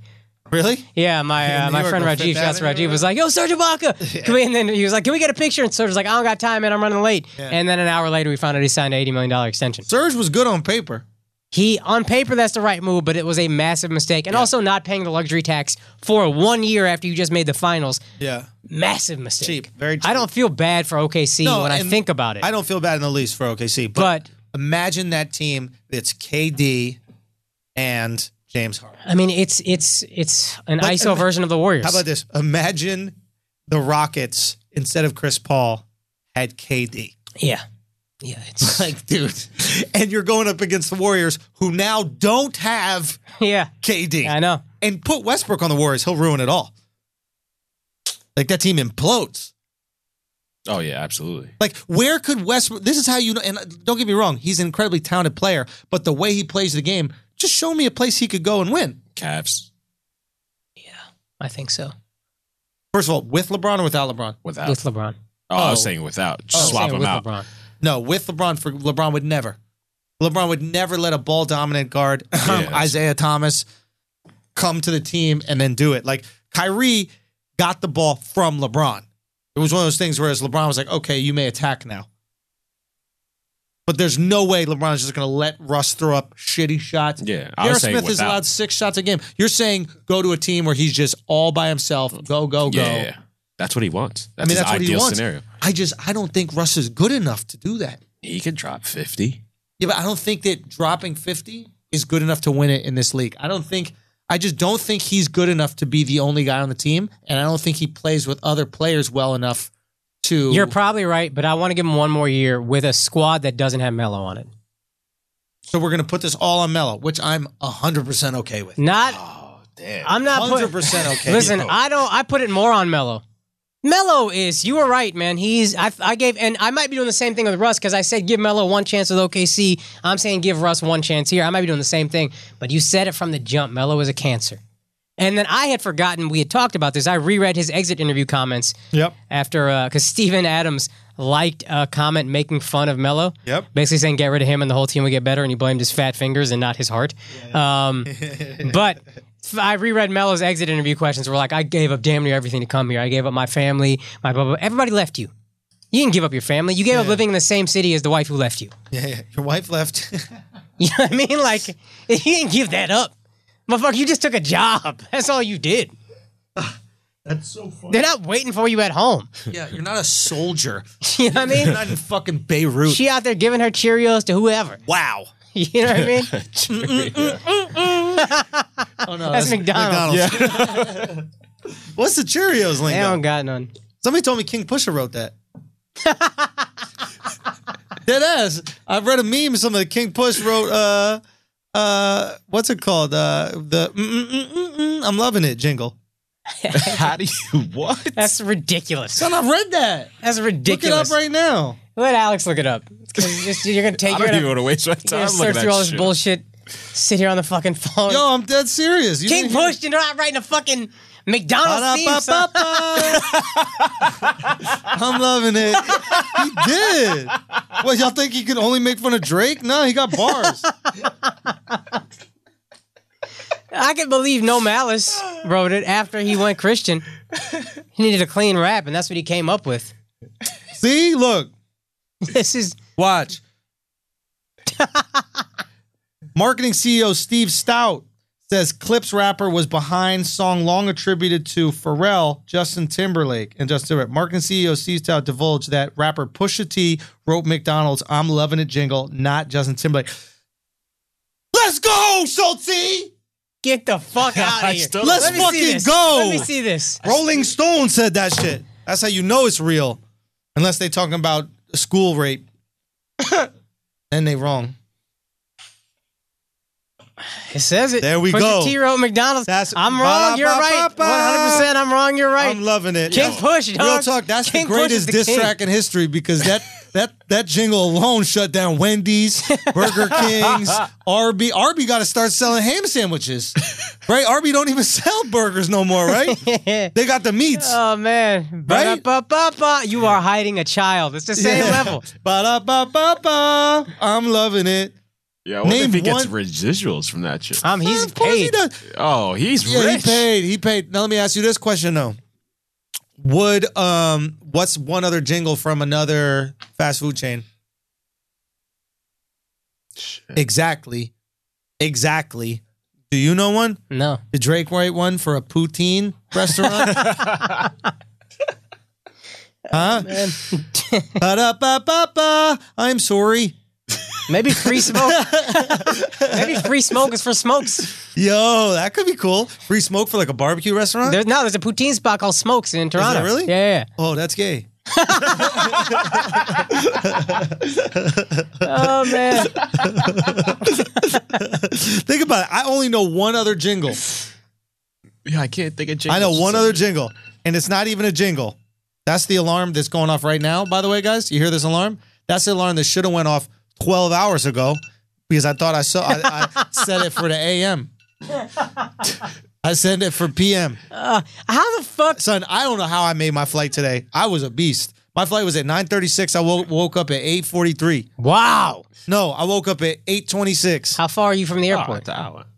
It's an hour. You're supposed to be there an hour before. Yeah, how far are you from the airport? We were like at 15 minutes from the airport. Oh, But still, I had to not pack. I didn't Yeah, pack. that's not bad. And you have that shit now. That Global entry. Yeah. Nah, but I didn't have it. I made a flight to But Chicago. I did have Guy Code. Oh. TSA always fucks with Guy Code. So I rolled up. I was like, I'm in a rush. And the dude was like, you in a rush? And he's like, go down this one. I was like, all right, that's what's up. So, guys, if you're a terrorist and you want to blow up a plane, Pretend to be me. On an MTV2 show. Okay? Get on an MTV2 show, have that shit blow up, and you will be Gucci Gang. 551. Go cop it. How the fuck do you write ba-da-ba-ba-ba? Yo, It's so yeah, like funny this, to me. son, that's Yeah, true push in the genius. lab all day, and you're like, fam, I got this shit. Ba-da-ba-ba-ba. Like, from Coke bars to ba-da-ba-ba-ba. I'm loving it. No, that's gonna be in Drake's diss back to him, man. Ba-da-ba-ba-ba. You can't be about Coke bars and you wrote that jingle. You're writing jingles. Ba-da-ba-ba-ba. Hey, hard. what's worse? You are writing jingles, or you are hiding a child? Oh, yeah. What do you think is a harder bar? Yeah, I guess. Well, you could say that by making McDonald's delicious to the youth, that he was probably responsible for way more deaths than he was doing cocaine or selling cocaine. I mean, McDonald's alone in heart disease. Drake has a bar. You sold more burgers than Coke. Bro, heart disease has ravaged the black community specifically. Drake should come back like, why you hate black people so much that you tried to sell them hamburgers and kill them. Ba-da-ba-ba-ba. I just really think Jay Prince is copping pleas for Drake because he didn't have nothing. I mean, that's what it Oh, sounds 100%. like, yo. Yeah, It I don't think he sounds has like, anything. it really sounds like Drake had nothing and Jay Prince was like, it sounds like he's saying, this is how we get out of this. Yeah. I'm going to take the heat and say I shut it down, but I'll also say, oh, you had some wild shit. It was Yeah, about to exactly. go down, but I Exactly. didn't want to end Kanye's career. I didn't want to end da-da-da-da. Nothing ends. Kanye said slavery was a choice, Yeah, he did. and we still gave the album a chance. That album was fucking incredible, man. I know you I- don't like I it. got bored. Oh, my God. I've been listening nonstop. I got bored, fam. 3 tracks in, I was like, I'm out. The Ugh, I top 7 streaming songs in the country. Or what? All his album. The whole album is top 7 streaming. Son, that So shit Jay is Prince saying fire. Drake was going to end Kanye, That's and Kanye saying slavery was a choice couldn't end Kanye? Get out of here. Nah, nothing. That's But, that bullshit. So Kanye is an interesting one, right? Because I've been thinking a lot about Kanye. Because I never considered Kanye a genius. I just think that he calls himself a genius, and I think most people. That's what I think. Yeah, I think most people that see him as a genius are just not familiar with geniuses. Right? Like, Right. So true geniuses exist in the world today, but like, it's very rare that a true genius is also charismatic enough that the public knows about him. Right. True geniuses are at MIT, breaking up the fucking nucleus into little atoms and that Creating kind of shit robots like to that. kill us all. Creating the robots to kill us all, right? Like those are true geniuses, right? Yeah. Maybe the one interesting thing about Elon Musk is he seems to understand social media and entertainment enough where he's created this persona for himself alongside with the fact that he's probably a genius. Yeah. But that's fucking rare, Yeah. right? I don't think Einstein was going on like, there's Johnny Carson. No. Right? Like, we've built up whatever Einstein was in history. In reality, he Yeah. was probably like a weirdo, right? Yeah. I think he's Dated a his deadbeat cousin dad. and shit like that. Maybe he was a deadbeat dad. Him and Drake. Shout out to deadbeat dads. Just greatness. You know? Anyway, so point being, I think what Kanye has is this massive ego that needs to be filled. Yeah. So he's like, I'm great, but he doesn't always feel he's as great. So he needs to fill that fucking massive hole inside of him, and it's massive. So he takes on huge tasks to fill it. Marrying a Kardashian. Aaron Kardashian, right? Or what I would say, ones that challenge the public, because that's similar to like maybe us and how we write jokes. We're writing jokes that challenge conventional wisdom, because if I can get you to laugh at this fucked up shit, then that's a big reward, Right. right? So he's like, if I can get people to do these things that they would never want to do, I must be great. Right. So, for example, can I get people to wear pink? Yes. Yeah. Can I get people to rock these grunge clothes and think it's cool? Yeah, I bet I could do it. Right. Can I get people to wear the ugliest sneakers ever? Dad sneakers. Can I 100%. make that cool? Yes, he makes it cool, right?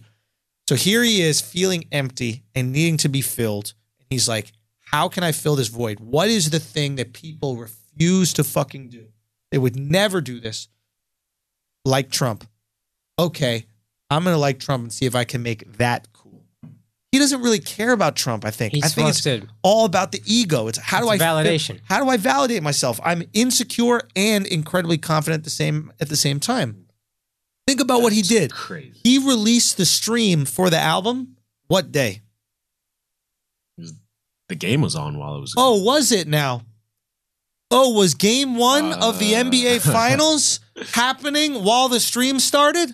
You don't think that's calculated? You don't think that's him going, how dope am I?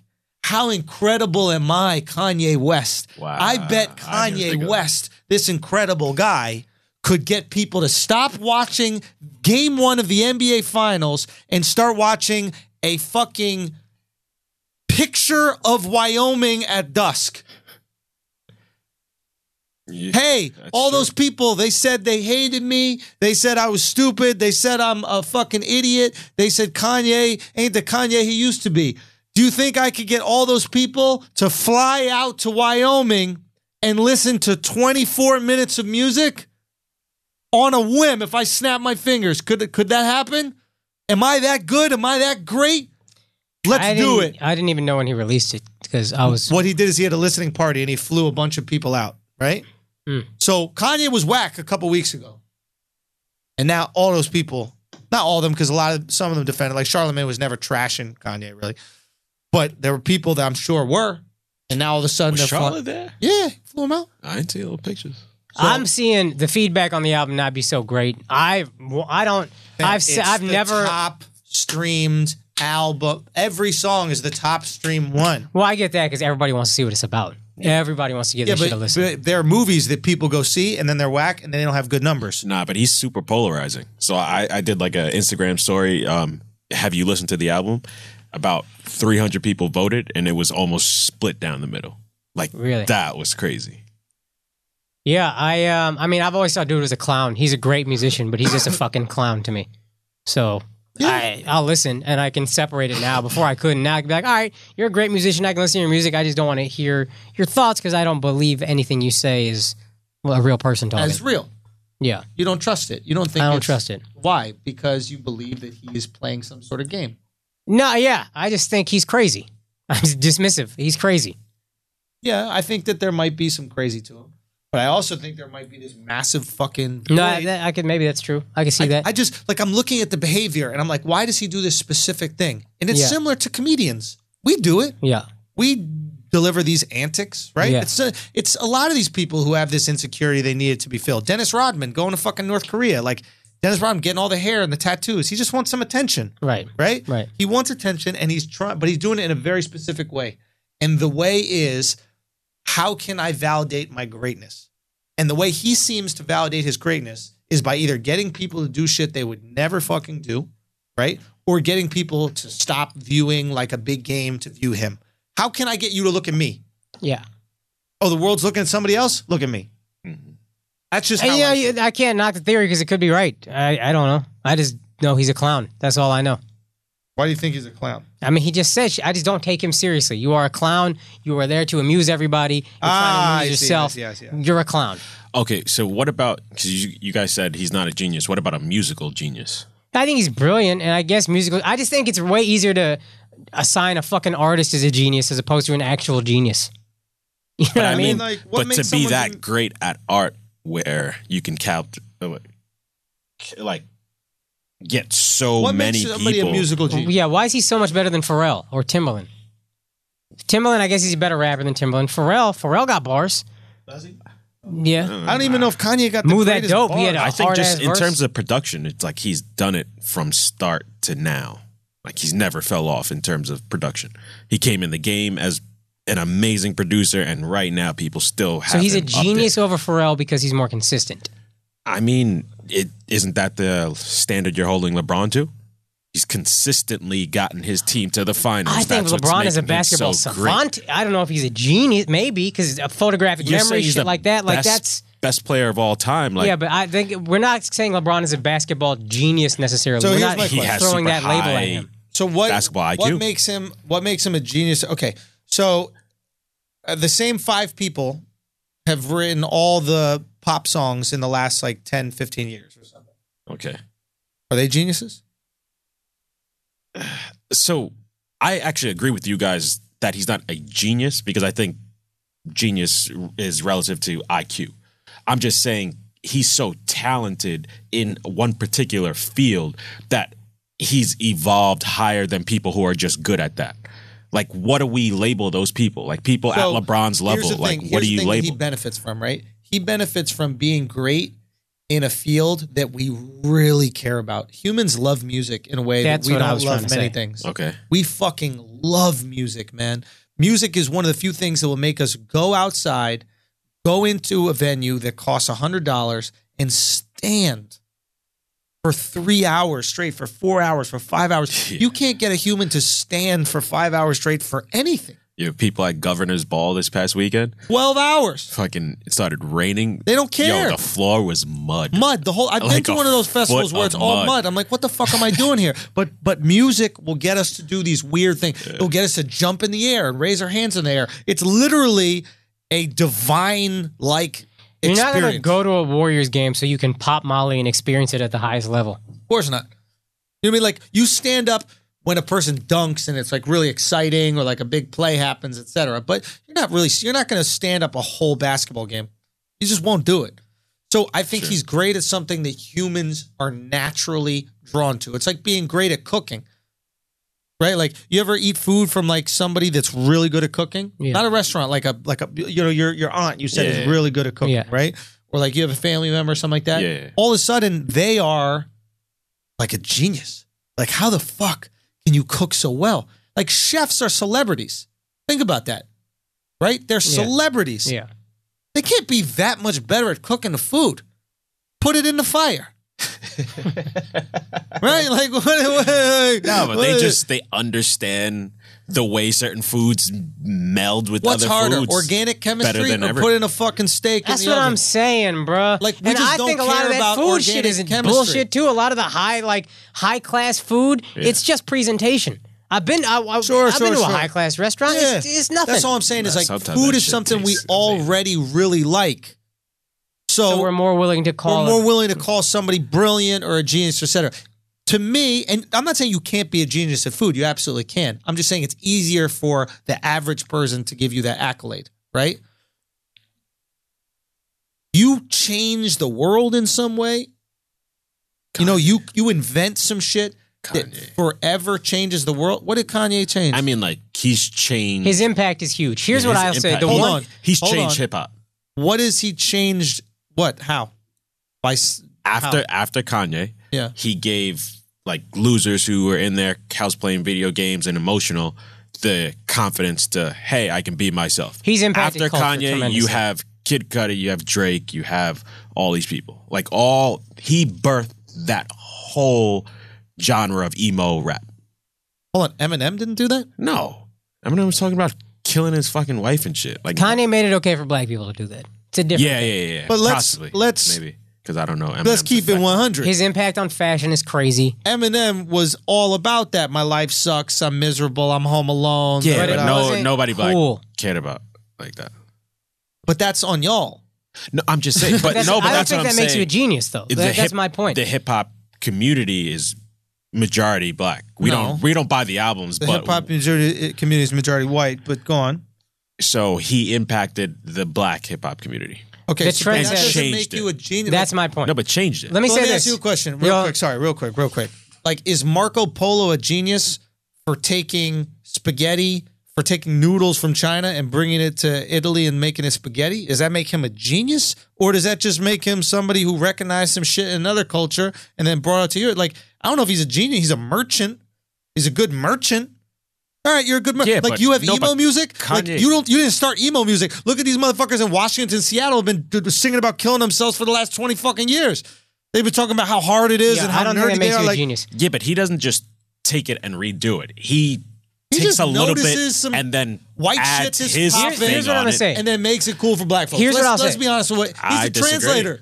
I disagree. There's one entertainer that I've said in my life is a genius. And he is a comedian, so it's easy for me to say, but I can tell you why I think he's a genius is Dave Chappelle. Okay. Because Dave Chappelle, I've never seen something so hard made look so effortless. And he can do it for hours on end, nonstop. The most brilliant fucking jokes you've ever heard in your life, put together with amazing thoughts, makes it look completely effortless, changes the rules of how this is supposed to be done, nonstop. Kanye had to take last year off to make 7 songs for 24 minutes. Yeah, but he did this for 5 different people, though.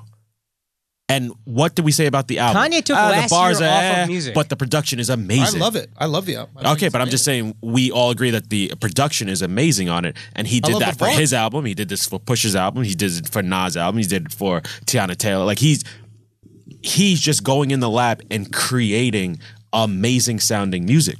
Isn't that the same as what you're saying? I didn't think the beats for Daytona were markedly better than the beats for... I don't know a single... When Pharrell was doing Clips. I don't know a single song on Daytona. Because you just didn't listen to it, but it's a great Clips' first album's beats, to me, were not that much worse than Daytona's beats. And that's... When I'm watching Chappelle, he is so much better than everyone else. Chris Rock will watch at the cellar, tap Kevin Hart on the shoulder, and say, that guy's better than all of us will ever be. I don't hear Pharrell giving it up to Kanye like that. And I'm going to be honest...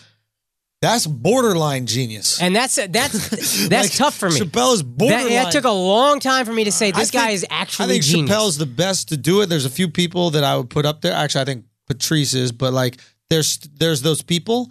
But even like being a genius at comedy, like I don't know if that's a genius. Like I'll say brilliant a lot more than I'll say genius. I think Patrice was a brilliant comedian. Yeah, like okay, so then maybe that's the appropriate label. Kanye is a brilliant musician and producer. Okay. Absolutely brilliant.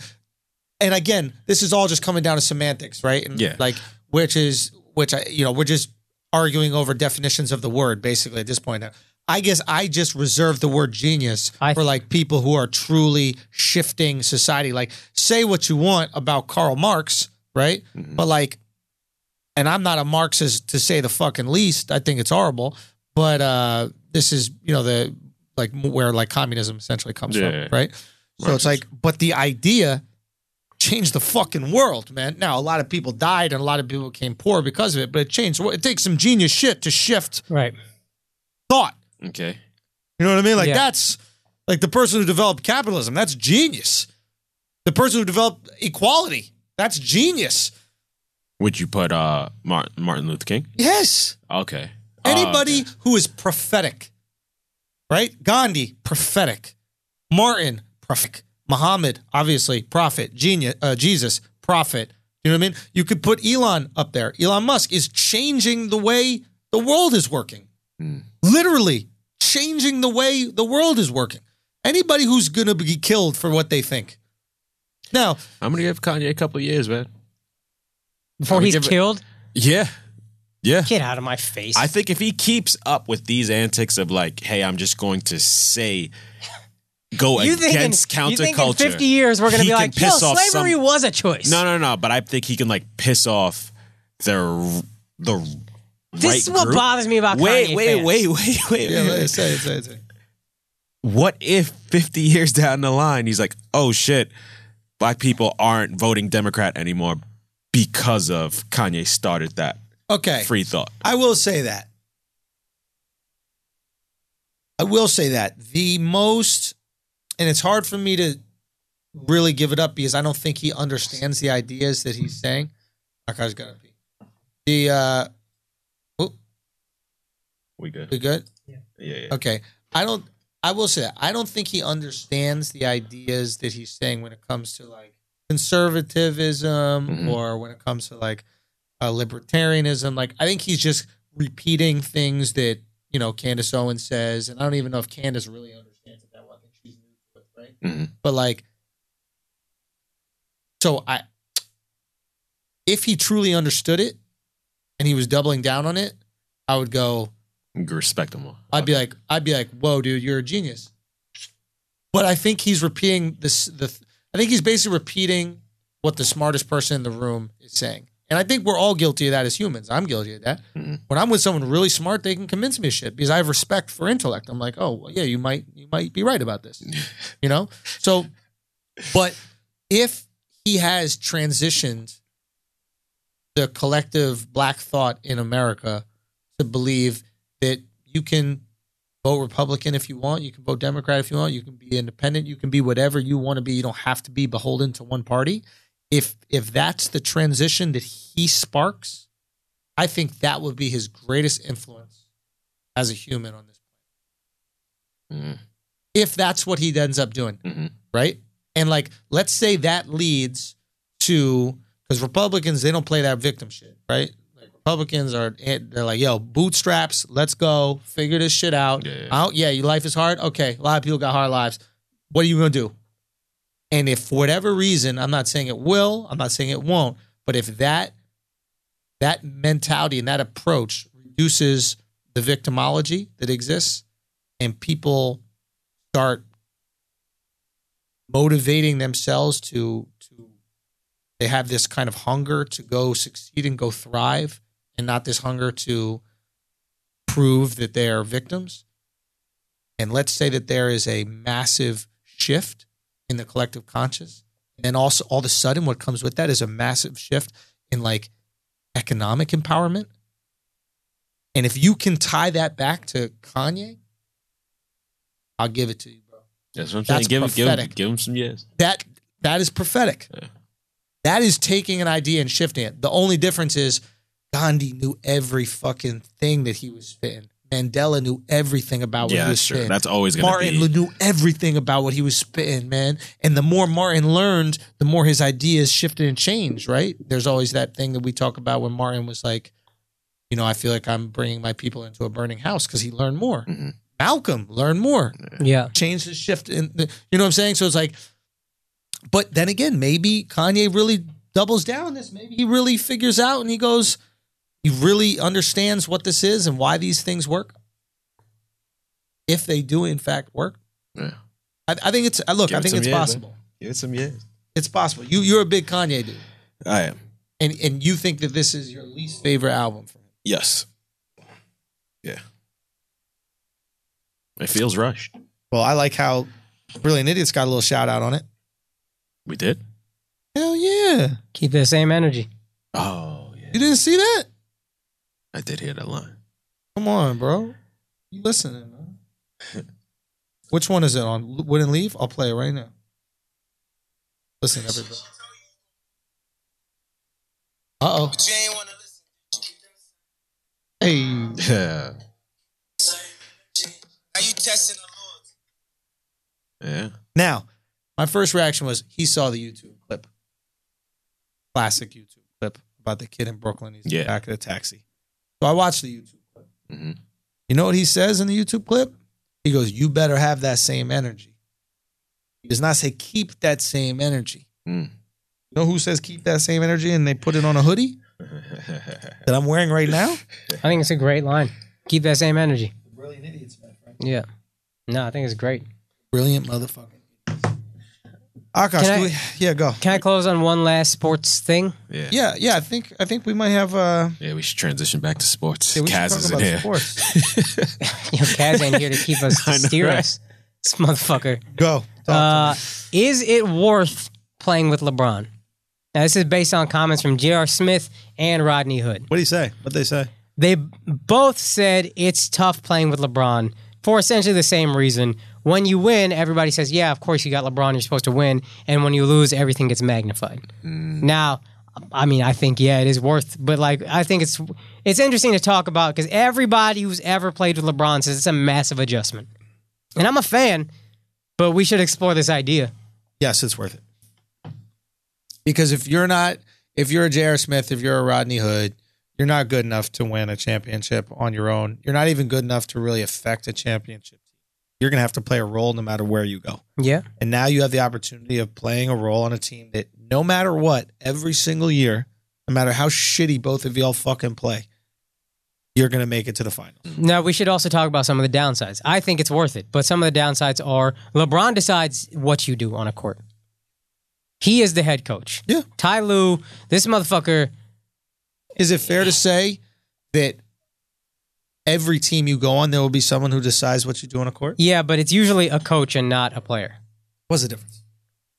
It's just different when it's one guy who just decides everything. It's like your peer is telling you what to do. But you're not LeBron's peer, right? Like, don't you have more respect for LeBron than a coach? Like, I have 10 times more respect for I have LeBron more. than Ty Lue. I think a coach will have a better ability to be objective about certain things than LeBron would. LeBron is going to say who suits me the best at all costs. Sure, but that's a coach is going to say that to a degree because LeBron's our best player. We should build around him. That's what but all also teams do do. this, do this, do this, do this. Yeah, but all teams build around the best player, right? The Lakers are asking Kobe, "Hey, should we get him?" It's just how it works. How do you want these ask. pieces? Everybody else gets input, but it's Nobody gets input. You ask the best player on the team. No, I'm saying is it okay if other we best have players, this guy? other best players get input, but LeBron Who? is different. Kobe's going to get input, like you said. I think Kobe set a bad precedent with that. First of all, Because was Jordan doing that? guys, Like, was Jordan picking his team members? No, he didn't have the power to do that back then. Jordan absolutely would say, "I don't want this guy or that guy." Or Like, do he you would know this say- or you just speculated? I'm speculating, but if Jordan didn't like somebody, Jordan got Isaiah Thomas kicked off the fucking Olympic Maybe team. by then, but early Real on, quick, let me finish the point. Jordan got made sure that Isaiah Thomas would not be on that 92 Olympic team in Barcelona. He himself did that. So he had enough leverage in the league to get a player kicked off, or not even kicked off, not even invited to be on the Olympic team. You don't think that he could get some bum role player kicked off the Bulls? Not to mention, he had 2 or 3 coaches fired from the Bulls until Phil Jackson came there. So if he's moving personnel, he could definitely move players. And I guarantee there are a few players that did not get re-signed or get left off the roster for the next year because Jordan didn't like playing with them. Jordan didn't really like Phil at first. Sure. I remember him telling some reporter this share the ball offense is never going to work. Sure. LeBron doesn't like you, you're gone. Straight up. I don't think Jordan had that kind of say early on. And part of the reason Jordan retired, from what I understand, is they weren't trying to re-sign everybody. And he was just like, all right, fuck you. What's the difference? I don't think there's that big a difference. And you get to play in the finals every single year. And if you play basketball, look, if you play basketball to like just put up shots and make as much money as you possibly can, maybe playing with LeBron isn't the best situation. If you play basketball to win a championship, then it's the best because he's going to give you the best shot. Every year you're going. Every year for the last 8 years. It's astonishing. Every year. I know it is tough, and it's not all. This is why I want him to go to a team with a Popovich or a Stevens or whatever. Yeah. Because I think LeBron, when he tries to play GM, it doesn't work out that well. When he tries to play head coach, it doesn't always work out that well. Yeah, but How is it not working? Yeah. He would have more rings. You tell me a GM or coach that has gone to 8 straight finals. I think if LeBron was willing to work with Pop, I think he'd have 4 rings, 5 rings. Fair enough. But so just out of curiosity, is it possible that if he let a coach do what coaches do, and if he let a GM do what GMs do, that he could have not gone to 8 straight finals? Of course, it's possible. Yeah, I guess it's possible. Possibility, right? Yeah. So maybe we're not putting enough, appreciation on his coaching and GM abilities. Maybe we should look at because if a coach or GM made it to 8 straight finals, we'd be like, this is the best coach. But then we can't do that. This is the best GM in the world. But when a player who basically does coach and GM does it, we go, he'd be doing way better if we gave him a coach. But then you can't do that and say LeBron is doing this with no help because LeBron is building the team he wants. Sure. So we can't do LeBron has no help. And I don't like that line. But he doesn't have any help. Yeah, but it's exactly the team he wants. You can't say that. You can't be GM, you can't be coach and then say I have no help. Everybody looked at him like a fucking Agreed. madman. Agreed. So LeBron does have no help. That's without a doubt. He does have no help, right? But that's on LeBron. Yeah, but who's scoring the other 60 points? I don't think. Say again. Help? He's dropping 50. Who's scoring the other 60 points? He's dropping 50, no and then he's got 8 assists. So he's supportive. He's responsible for minimum 66. Okay. Probably 68 points. All right. So he has help. Yeah, he's got help. Yeah, he's got. You can't give him that credit. Oh, he has no help. I just don't know how many points they scored in the fourth quarter. But then he's not a good GM. If he doesn't have help makes him a bad with the GM. team he picked, you can't have both. You can't be a bad GM and go to the finals. That's bad is not the right word. Is there room for improvement is the word. But you cannot be a bad GM and then go to the finals. I think you can be a great player and drag your team in a weak East to the finals and not be a good GM. I don't think the East is weak. The East is weak. I don't think so. Toronto's coach. You have First two in the good East. teams in the West. The West is. I don't think the gap is what it was. I don't think the gap is what it was. Who's good in the West? Golden State and Houston. That's it. Nobody else is that good. I don't think the gap is what it was. That's good. The Spurs last year with Kawhi. This good. year. We're talking about this year. Yeah, so I'm saying I don't think the gap is what it was, but there are not two great teams. Harder than the West this year. Nah. Not for LeBron. More teams. Not there for were LeBron. more good teams in the East than there were in the West this year. LeBron, But the two best Spurs- teams in the West were better than all the teams in the East. the best easily team in the beatable. West. The best team in the West is up 2-0 on them right now. That's just a fact. The best team in the West is so Cleveland is beating every team in the East, but the best team in the West is up 2-0 on them right now. LeBron's been down 2-0. Okay, he might come back and win, but right now it's just not looking like that. The numbers say the West is better. The best team in the West is beating 2-0. I think there was more talent in overall. Yeah, but he's not. That's the point. All right.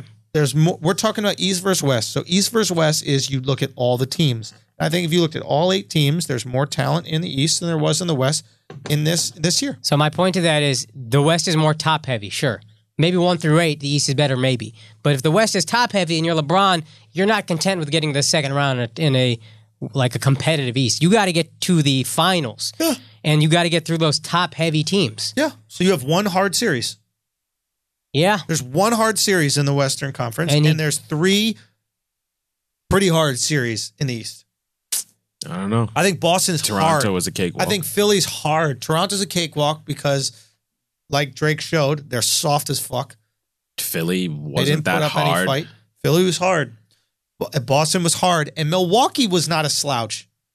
I'm telling you, there's good teams in the East. Indiana played their fucking asses off. They're a good team. I think it's a harder route to the finals in the East. I think that Western Conference final is going to be way harder in the West. That's it. Portland, trash in the playoffs. Spurs, nobody. Utah, they outplayed their ability, but realistically, that's light work.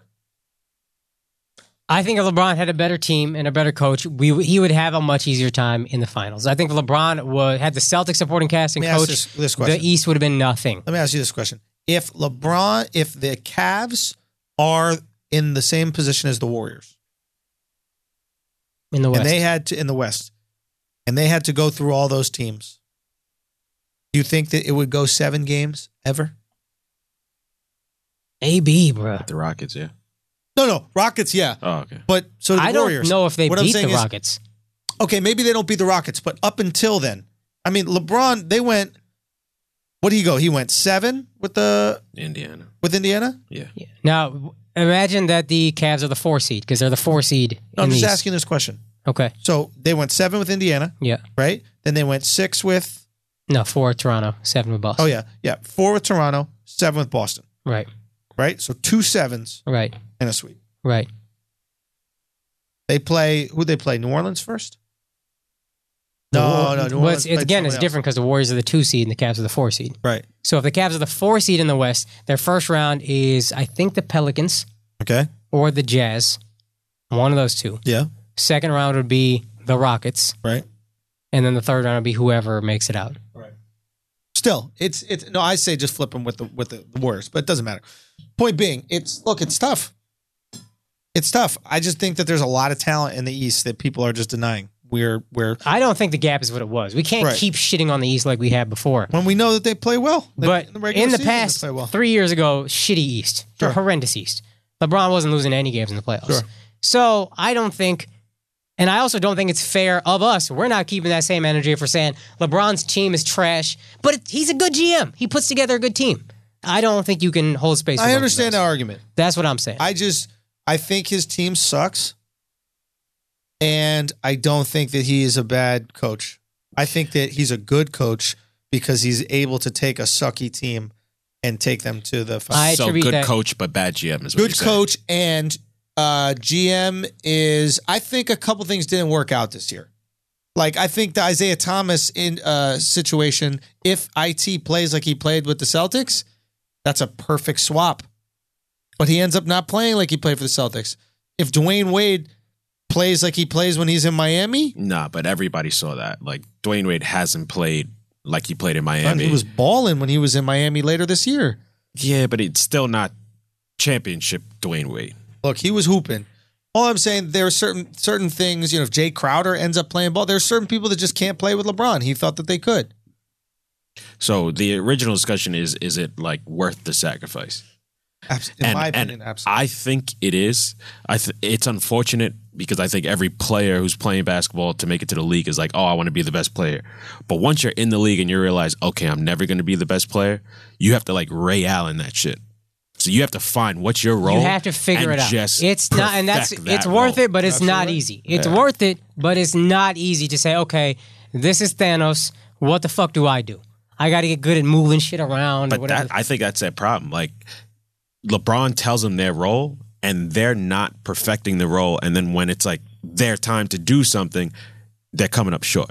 That's why we look at them like, yo, like JR, we just expect you to hit a few threes. Like, we want you to shoot like 6, 7 threes. Just make 4 of them, and we're happy. The only person that's doing what they're supposed to do is Cal Korver. All we want you to do is come in the game and just knock down threes. You don't got to do shit. You don't even got to defend that well. Just come in the game, knock down threes. Everybody else is sucking. Love is playing. No, Love played decent. Had a good game, too. A good second half of game, too. No, that concussion helped him out. He needed that. He needed to get knocked around a little bit. But yeah, no, Love is playing okay. He's playing well. Okay, fine, he's playing well. But the expectation is pretty high for him, too. He's an all-star. He's a max contract player. Korver's on a fucking veteran's minimum, and he's still splashing, right? George Hill, I would like to say he's playing really well because when he's not losing games single-handedly, he actually has been okay. He's been good. And I like George Hill as a player. Yeah. JR, not. Just not. I mean, that game 1, he played well. Yeah, that was a shame. To be honest, that's one of 2 good finals games he's had ever. And he played really well, and he still found a way to blow it. Yeah, he played really well. It was a shame. I mean, you just can't. You just can't beat this guy right here. You can't beat this team. You can't beat the collection, dude. It's all about the collection, It's my guy. It is, man. That's what it is. It's Voltron. It isn't Voltron. It's Voltron. It's like any one of those things that makes Voltron gets their ass kicked in a fight. Or Captain Planet. The whole premise of the show Captain Planet is we're not good enough. Call Captain Planet. Yeah, without Captain Planet, you're just some bitch with heart. Right? Yeah, for real. Do you know what I mean? It's like, why even give them skills? Just give them a phone call. Give them a direct line to Captain Planet. Like every fucking episode, they try to do it themselves, and then they go, all right, guys, you want to call Captain Planet? Call him immediately. The second you see someone not recycling or whatever that fucking show is about, don't even try to handle it. Call Captain Planet. That's what the Warriors did. They called Captain Planet. Every time. That's right. The Warriors don't even try to do it themselves. And I just don't like the little shots at LeBron. If me and 5 of my friends beat up Andrew, I wouldn't talk shit to Andrew after. I love that shit. Like, Steph knows he can't fight LeBron, and I love it that he still steps in his face. I love that shit because he knows LeBron's not going to do shit. Because it's a fucking playoff game. Exactly, no play. So if you know the biggest motherfucker is not going to do shit, you're not going to talk mad shit in his face. That's a New York thing. Yeah. It's like when someone already swipes the Metro card. Yeah. And starts talking shit. Yeah. You're not about to waste another swipe. After the doors close and you start cursing him out and talking about his mother and shit. I hate that shit. Oh, God, it annoys me. Yeah. I love that. I don't like that shit. Draymond about to get a reality check. I can't wait till he's traded, even though he won't be. And he is an important part of the team, but he's huge. He's huge, but the amount of fucking shit talk for how pathetically useless he is in terms of scoring. At the end of the day, you got to score. I'm sorry. Like, for me to really respect your game, you got to score. Here's the thing about Draymond. When it gets really tight, you can't count on this dude. You can't? I don't think you can count on this dude. Remember Game 6 against Houston? He fumbled the fucking inbounds pass? Yeah, oh, man. Yo, you know what I've noticed? Yeah, but every once in a while, he'll hit a big 3. He'll hit a big 3. If all the momentum is with them, he'll hit a big 3. That's the thing I notice about the fucking Warriors, right? They're momentum shooters. Oh, yeah. The way you gotta, and it's very hard. I'm not saying this is an easy task, but the way that you gotta beat the Warriors is you have to get the lead, and then you have to keep your foot on their neck. Mm-hmm. What happens is when they're down, they play a little bit more conservative in terms of the shots they take. Mm-hmm. Steph isn't pulling from everywhere when he's down. Have you noticed this? No. I bet they could do some He drives analysis more. that shows he's taking much more high percentage shots. He'll take open corner threes, that kind of stuff, but he's not pulling from 40 feet out. The second they go up 3, him and Clay just start hoisting the fucking ball up there. They don't give a fuck. They want to kill you. They want to kill you. And then that's when the game goes from you're up 2 to you're down 10 in 4 possessions. Yeah. Right? So what you got to do, like if I'm the Cavs, if they tie the game, I time out. If they tie it, what always happens is, and this happened with the Rockets as well, they tie, they wouldn't call immediate timeout, hits a 3, they don't call a timeout, another 3's hit, then they call a timeout. Call that 8 points ago. I think if they hit back-to-back threes, you call a timeout and immediately. once they're up, immediately. they shoot with so much fucking confidence. Oh, man. The whole team is shooting with confidence. But when they're down, they don't shoot that confidently. They scrape back into the game. But KD's their scapegoat. KD, he'll When they're take down, like a short-range jumper. Yeah, he'll get the mid-range And when jumpers. they're down, But I want that. I want you Yeah, taking absolutely. mid-range jumpers. Yeah. The problem is, once you let them get back into the game and let them get up even 2 or 3, they don't care if they miss a shot, right? Because they have a lead. And when you're shooting like you don't care, it's like hitting on an ugly bitch. So wet. Right? It's like you don't give a fuck if she rejects you. You're not I think trying to fuck even in if they're the first down, place. I think even if they're down, if one guy catches fire, everybody else gets confidence. It's the Voltron thing. If one of us is hitting, we're all hitting. Gotta put your foot on their neck. You cannot let them, if they get the lead, they will just start splashing on you.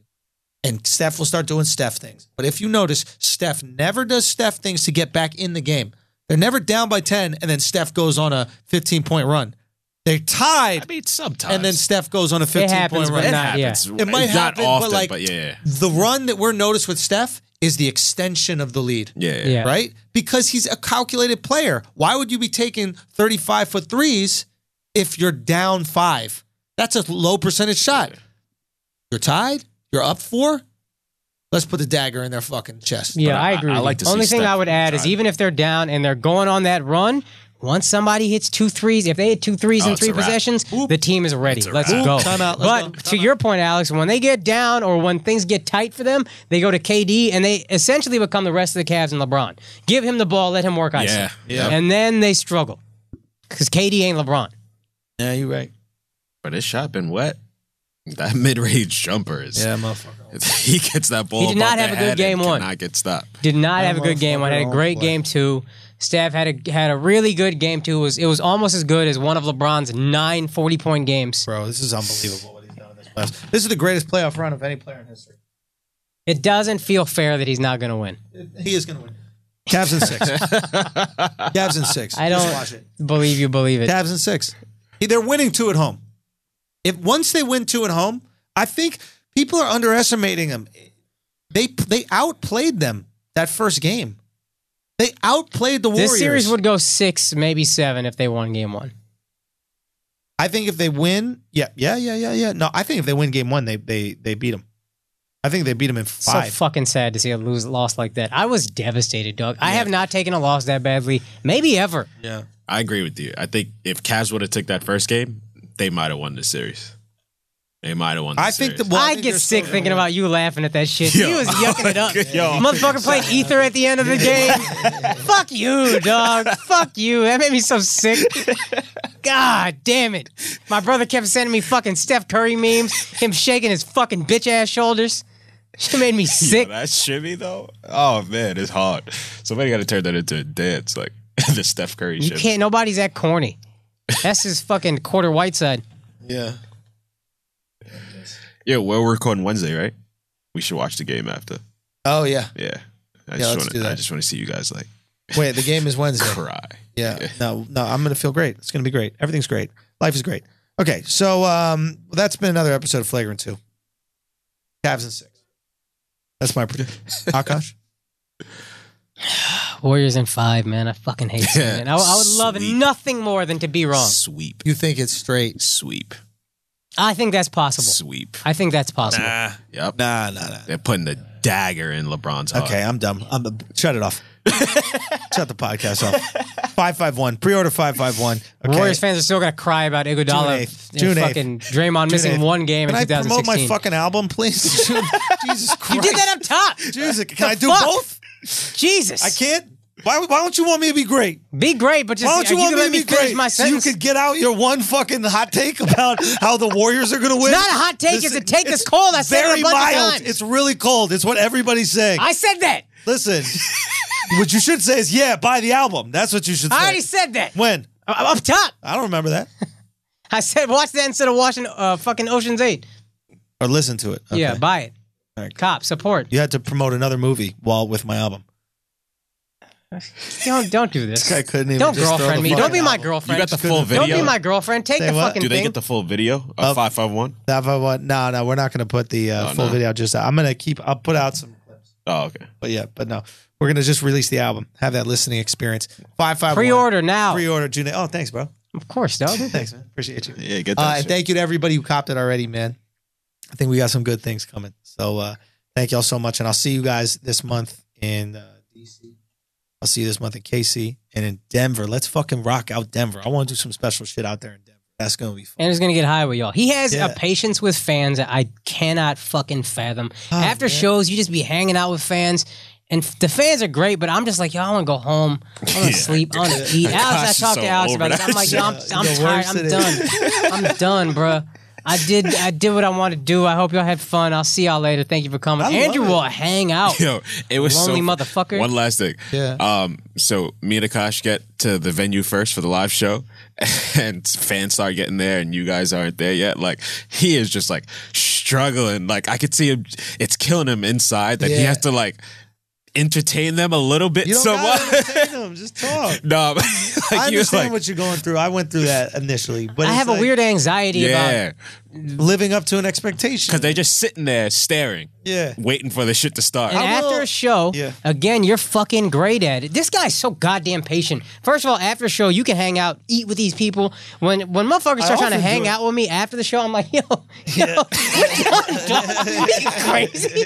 Are you fucking crazy? I'm hanging out with my family. You ain't family yet. I can't yell at you and expect you to forgive me. We at that point, it's the expectation has been met.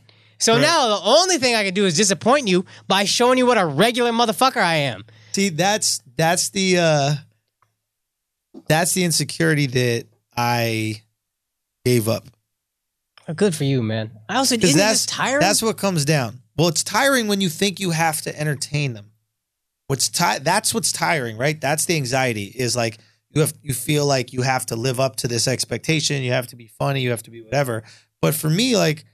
I know it sounds corny, but I truly believe it. It's like these people are family. They know more about me than most people in general. They might know more about me than a lot of my friends because I don't have 2 hours of conversation with my friends about my opinions in life, right? So these are people that they support, man. They come out, they support, they really fuck with you, you know, and they know so much about these intimate details of your life. So hanging out with them is really effortless for me. I'll be honest with you, and one of the things that we're very lucky to have is like, we're very lucky to have fans that we respect.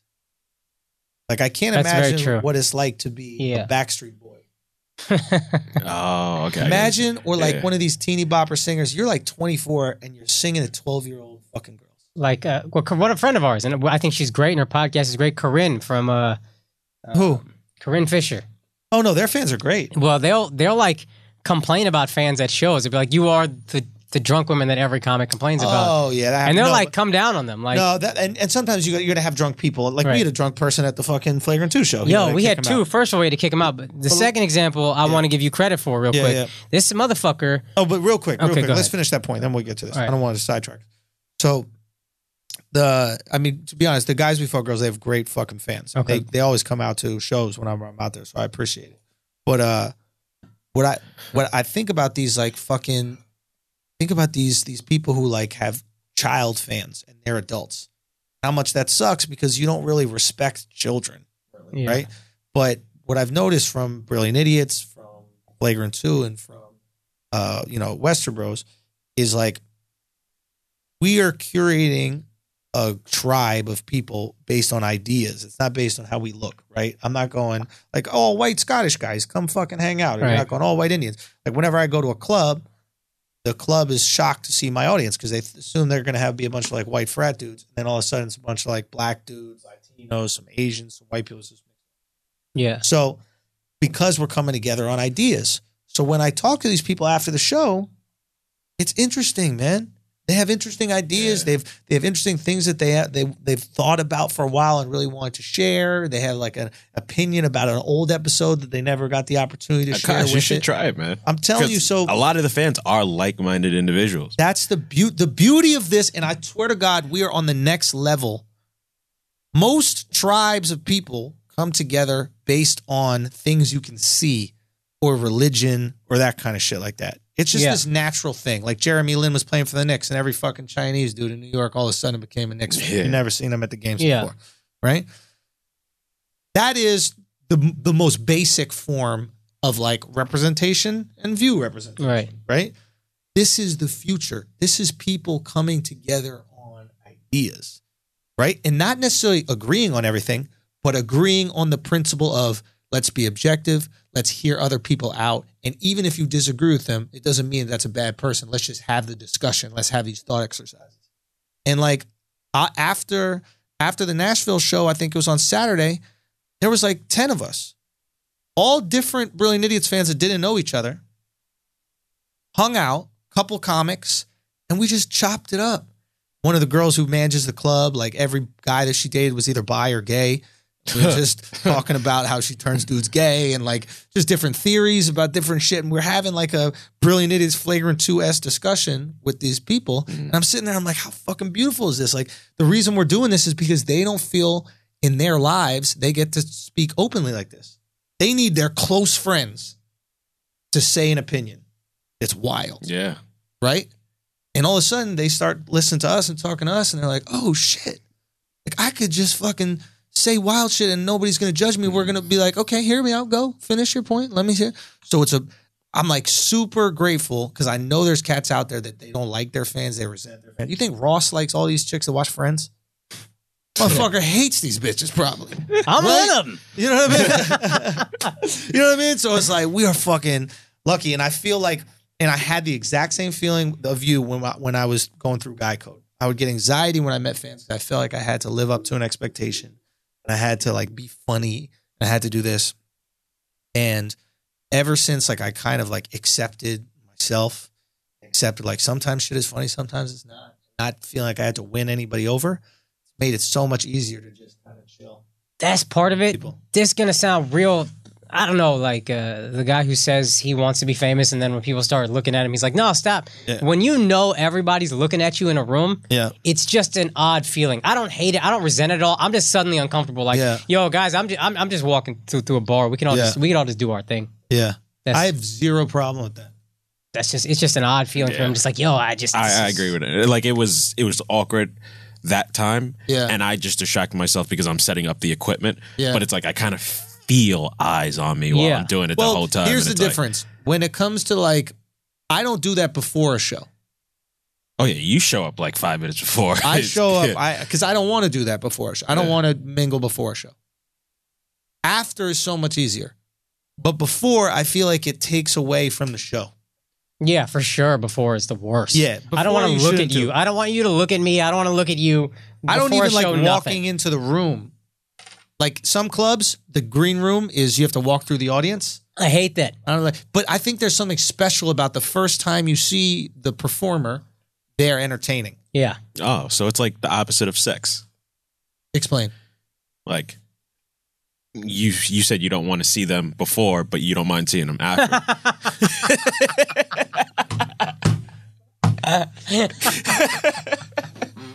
Alex bringing the funny. I didn't catch it at all. Great. I didn't know where he was going. That was great. Absolutely. Absolutely. Like I busted my nut. Let's chill. Mm-hmm. You know, let's play video games. Let's do whatever. You know, it's yes, like the absolutely. Woman. Exactly. I'm like the girl. I want to cuddle after.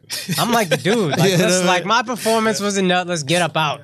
I know, and trust me, I went through that. I promise you, the more comfortable you're going to start touring. I think you should already, but you're going to start touring and like fans will come out and it'll be a different experience. Because right now people have known you from TV, which isn't really you. Yeah. right? It's like fractions of seconds. You're doing something. Maybe that's why. I remember the first time I felt it. I was when my mom worked at some small ass town in New Mexico. We visited her office. Everybody's real sweet, but they all like thought I was like famous. They were like asking for autographs. And then afterwards, someone asked us to go eat ice cream in the break room at someone's birthday or something. Yeah. And I'm just sitting there eating, and everybody's watching me eat. And I'm like, yo, guys, I'm just having a brownie. I swear to God, this ain't crazy. And I was like, this is so weird. I got it. I could see that being uncomfortable. Yeah, and I feel that, not that I'm famous or whatever, but like fans and stuff, like they're like, oh, this, and it's cool, and I appreciate that. But it's just like, I feel like, I guess I'm going to let you, I don't know, I'm just like, this is odd. You also got to be able to take your own time. Like, I have no problem taking my own time. Like, I have no problem if I feel like I want to relax. Like, after I'm on stage, I usually like to relax for like 10 minutes. Oh, okay. Right? I like to just, and I don't like to be around you, nobody. I'll oftentimes, nobody knows this, but like, I just go to the bathroom and pretend to shit. But I don't shit. I just go on my phone and like decompress. That's like funny because I just go through. I'm always out. I'm thinking you're shitting all the time. Always out, right? But it's not that. I don't want to look at anyone. Yeah. I'm just like, I need, and it's not even about anybody specifically. It's just like, I need a little bit of time to just go, all right, I went through that. That was fun. I wanted some time just for me. Yeah. Think about the performance. It's like, sometimes you see players in sports afterwards, like they're just hanging in the locker room and they just want to leave everything in the locker room. They played a bad game. They just want to leave that in there. Right. You know, played a good game. They might just want to get all those feels, you know?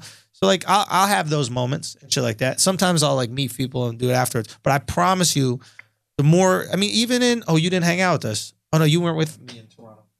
But even Toronto, we hung out with some kids after the show. Yeah, Alex. I mean, whenever we do a show, we often have it. I love it. That's like the best part for me. Dude, it's fun because like these people know the city and they can't wait to show the city. I mean, in this case, they show us a shitty Japanese restaurant. Okay, you fucking assholes. I might come to the DC show. Word. I like DC. Word. DC. Yo, Denver is the one where we should just go and smoke weed the whole fucking time. Oh, we got to talk about that. Yeah, we'll talk about that shit. But DC is going to be not this weekend, but the weekend after that. And then Denver the weekend after that. But like, I guess what I'm saying is, we've been long-winded on this, but like, we are so fortunate, man. There's a lot of people, and I know this, they don't like their family. I know they don't, they like, they resent them. Dude, I know it. And we got great fucking fans. The Asshole Army is the best. I'm telling you, and I'm telling you, it's because of the reason why everybody's been brought to it, right? It's what we're connecting on. We didn't connect on sports. We connect on flagrancy. Yeah. We connected on saying whatever the fuck we felt like. Right. The lens is sports. Yeah. With Brilliant Idiots, it was, the connection was, at least for the people who fuck with me on Brilliant Idiots, you know, are like, oh, I like how objective you are, open-minded you are. You're actually looking at the other side. You're not immediately just ripping somebody apart, because deep down, a lot of these people do the same thing, and then they're afraid to say it out in public because they'll get called the fucking racist or called whatever, or coon or that. So I'm telling you, we're fucking fortunate, man. It's a super dope thing, man. It's like having a job. My mom would always say this. She's like, you know, we're very fortunate in our work. And I go, why? She goes, because we do something that's ethical. We taught people how to dance. Feel good about yourself. Gave somebody something that, without a doubt, improved their life.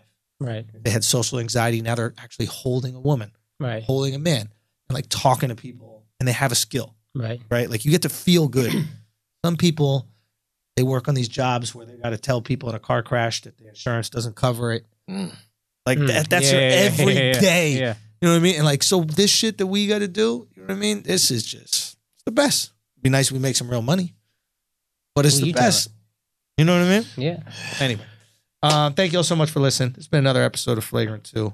Sorry if we got preachy. Cop Andrews album 551 June 8th. June 8th. Pre-order. Go. And don't talk to Akash after shows. He'll talk. He'll talk. Anyway, man, thank you all so much. Peace. Hey, God bless.